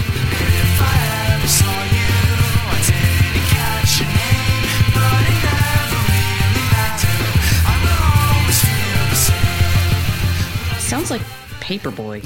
I mean, I think they're using the NES sound chip to produce those sounds. But yeah, I mostly wanted to play that one because it was as different from the Alison Krauss version as possible. Yeah. And so the third and final cover has actually shown up on the show before because I played it as a prank clip in our Radiohead episode because they had a song on Hail to the Thief called I Will. So in 1978, Tim Curry released the album Read My Lips, and it featured a completely inexplicable reggae cover of this song. Oh, no. And when at last I find you, Oh, no. your song will fill the air. Sing it, Lord, so I can hear you. Make it easy to be near you. For the thing you do, and dare you to be. Oh, you know I will. Oh, you know I will. I feel like I'm having a fever dream right now. All right, so on that note, Phil, what do you think of I Will? The Beatles one, not the Tim Curry one. Just an absolutely gorgeous song. I often hear people kind of badmouth this one. Again, it's like an example of Paul McCartney being cutesy or whatever. But no, this is just such a great song. Just one of his absolutely best melodies. Just a gorgeous melody that, again, you could use this melody in so many other contexts. Again, like the chiptune version of it. It somehow works. It's got a lovely little simple arrangement that kind of almost hides how complicated the melody is. Just, it's another song like Martha, My Dear that just really shows that how at this point in his career, when he really applied himself to it, Paul McCartney was probably like the best pop songwriter in the world. Mm-hmm. You know, Rich, you mentioned Paul doing the bass line a cappella. And I remember when I got the 2018 mix of the White Album, that was the first time I noticed that a cappella Me too. bass line of him singing along with it. And I remember it just kind of knocked me across the room. Like I'd been picking up all these interesting little details. And then I heard this and I was like, wait, what is that? And then I would play it back. It's like, that is the most charming thing I think I've ever heard. Who knows how long I've loved you? You know I love you still. Will I wait a lonely lifetime? If you want me to, I will. It's not necessary, but like it just makes the song so much more delightful. And it was already a fantastic, delightful song. This song's just dripping with whimsy and melodic genius. And again, like, yes, it's a quote unquote lightweight song, and it's a masterful lightweight song done by possibly the best person at doing lightweight songs in the world at that point and for some time thereafter. A plus would listen again. Yeah, it's an absolute A+ song. Definitely. I like that remix like cranked up Paul McCartney's bass on like every song, whether or not he played it on a bass or on his voice. Yeah. Yes. Yeah, it cranked up the bass whether it was actually a bass or not. Amanda, talk to me about this song. Oh, Paul McCartney was on fire making this album. And when Paul McCartney's at the top of his game, honestly, that's just, like Phil said, that's the top of anybody's game. Nobody could keep up with him when it came to writing pop songs. And I had the same experience as John with that bass line when I was listening to the remix. I think I was listening through headphones, and about halfway through, I went, hang on, he's singing that. And it was exactly the same thing. It shocked me and threw this whole song onto just another level entirely. And this is one that I have always, always, always loved. I mean, I played the Alison Krauss cover of it at my wedding. I used to sing this to my daughter as a lullaby when she was a baby. This song lives in my heart. And I don't know if I can put it any more strongly than that. Fun fact, Paul McCartney is so talented that bass line is not an overdub. He's singing both vocal lines at the same time. Yeah. Little known fact. All right, well, let's close out side 2. So this is our final John Lennon song of the side end of the disc. This is called Julia. Half of what I say is meaningless, but I say it just to reach you, Julia.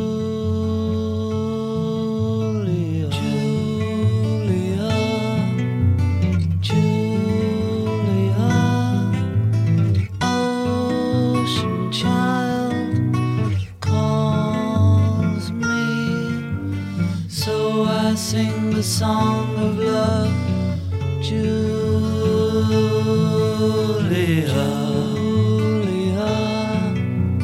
Seashell eyes, windy smile, calls me. Julia is the one and only pure Lennon solo track in the Beatles catalog. There is no instrumentation beyond his acoustic guitar and no vocals that are not his. It's always been interesting to me that the Beatles chose to open this side with a pure McCartney track and close it with a pure Lennon track. The song is supposedly about Lennon's mother, Julia, but it's also about Yoko Ono, and really it always felt more like a song about Yoko Ono than it does about Lennon's mother. I would have actually never gotten that it was supposed to be about his mother had I not read it in multiple places over the course of my life. And not going to delve too deeply into this, but it's more than a bit strange that Lennon felt the need to combine a song about his mother with a song about his longing for Yoko Ono, which combined with the fact that Lennon supposedly frequently referred to Ono as mother, I'll just let the listeners draw their own conclusions and drop that right now. Well, every girl he goes out with becomes his mother in the end. Is that his mother on the phone? As for the song itself, it's very nice, although it's never been one of my favorite songs on the White Album. I think it works very well as a side closer. And in fact, a closer for the whole first album. Yeah. It's a very quiet, unadorned acoustic song that, again, probably wouldn't have made the cut if this was getting cut down to a single album. So while researching this song for the episode, I learned that Lennon sought advice from Donovan, like Rich was talking about. And that definitely makes sense to me, but this song definitely has a very Donovan-like flavor to it. The sun was going down behind a tattooed tree, and the simple act of an oar stroke put diamonds in the sea. And all because of the phosphorus there in quantity, as I dug a dig in me in Mexico. And one other note is apparently this song was released as the B-side to the Obla Di Obla Da single, which I feel like that just had to be someone saying, other than Revolution 9, what would be the single worst match for this song that we could possibly put on the B-side? And I think they did a pretty good job. this is another really gorgeous one and another very good sequencing trick. I mean, just like Don't Pass Me By had to come after Rocky Raccoon, Julia has to come after I Will. They go together. And the way I think to square the Julia / Yoko interpretation is he's telling his mother about his new love. And Ocean Child is reportedly what Yoko's name means. And the thing about John was he was a deeply traumatized person when it came to his mother. And he wrote a lot of songs trying to kind of work through his issues. And I think this is for sure the most beautiful of those. I feel like this is a wild success. If you listen to the bonus tracks on the 2018 re-release, there's an interesting early take where you can hear him kind of dithering about whether to pick or strum the guitar part. Yeah, maybe I should strum it first. Half of what I say is meaningless, but I say it just to reach you,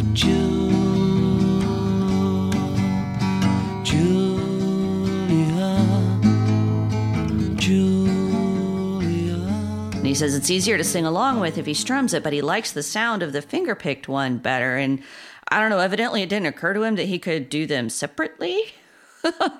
But, I mean, the strummed version is also lovely, but it is definitely to the world's benefit that he went with the finger-picking. This is spectacular. Yeah, I think this one's clearly really, really good, but it's honestly never really jumped out at me that much. And I think part of that is that it sort of reminds me of Dear Prudence, which to me is clearly the superior song.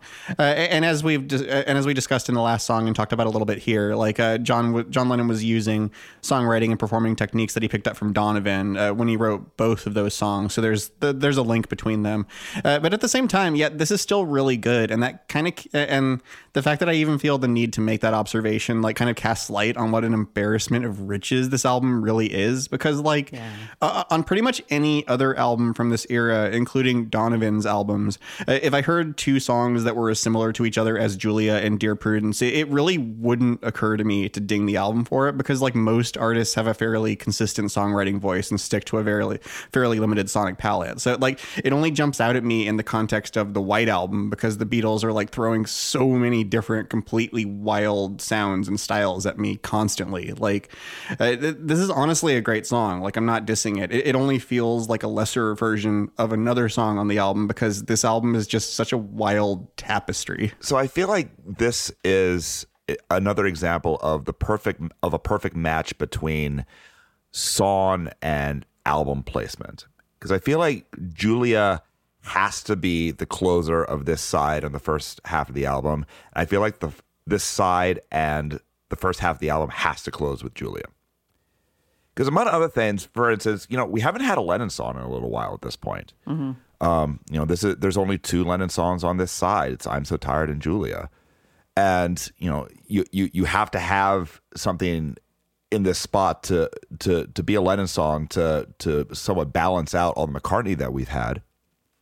I think it's interesting that, yes, this is somewhat of a rewrite, or at least has echoes of Dear Prudence, but I think that works as a framing device. Oh, that the first Lennon song on this album, on the first half of this album, and the closer of the first half of the album would have a lot of similarities. I like that. Again, I don't think that the song as an entity unto itself is top tier relative to the material on here. I think it's a nice, quiet, plaintive ballad. I think it's, enjoyable. I don't love it in the context of, comparing it straight up with, all the other songs on here. But again, as a function of where it fits in terms of making sure that the album, proceeds in a way that is viscerally satisfying, even if you're not consciously aware of why it's viscerally satisfying, it's perfect for where it is. And again, it's another example of why this is the greatest sequenced album of all time. Mm-hmm. Also, I feel like at some point we need to begrudgingly acknowledge the existence of the remix album, The Grey Album by Danger Mouse, which consists of mashups of instrumental tracks from the White Album and vocal tracks from Jay-Z's The Black Album. I like The Grey Album. I do too, actually. Yeah, it was a pretty big deal in underground circles, and it helped popularize the whole concept of the mashup, as far as I'm aware. And I bring this up specifically now because Danger Mouse mashes up Julia with the Jay-Z track Dirt Off Your Shoulder.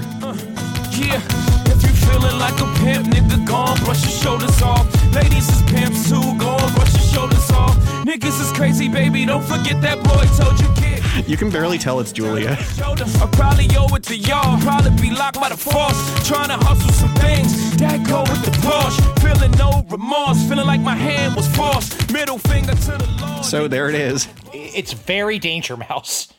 All right, well, that closes out side 2 and the first LP of the White Album. So I have a couple thoughts. So first about the Beatles in general. So going into this episode, as it was coming up, I was kind of intimidated by the prospect of talking about the Beatles because they're such an encyclopedia subject unto themselves. Like you can get lost in like an avalanche of information and facts and interviews and statistics when reading up about them. But what's fun about that, especially for the purposes of this podcast, is that like every single song has an interesting story behind it, especially coming at this particular moment in their career, like when Beatlemania had grown into like such a lore and they'd found themselves like in India occupying a place in culture that few, if any, bands could claim. So like whether or not the Beatles are the best band of all time rests purely on your own taste, but it's undeniable that the landscape of the Beatles is just so fascinating. And second, about the White Album itself. So something that I share with John is that both of us love like messy, unwieldy albums that are just like overflowing with ideas. And even if not all of them work, like the larger canvas means that the artists really just go all out and like try a bunch of things that they wouldn't have done on a shorter album. Yeah. And like the White Album set the template for this entire type of album. And so, and it's true that sometimes like this results in London Calling or Sign of the Times, and other times it results in like Sandinista or Emancipation. But I like that this album like enabled musicians to just really go for broke. And I think that popular music in general is more interesting for its existence. Yeah.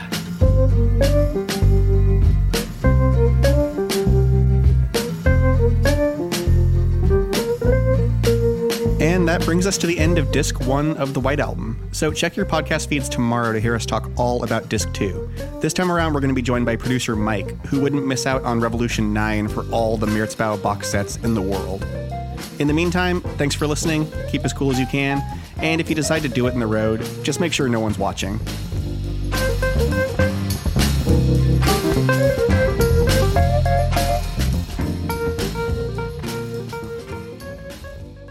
End of part 2.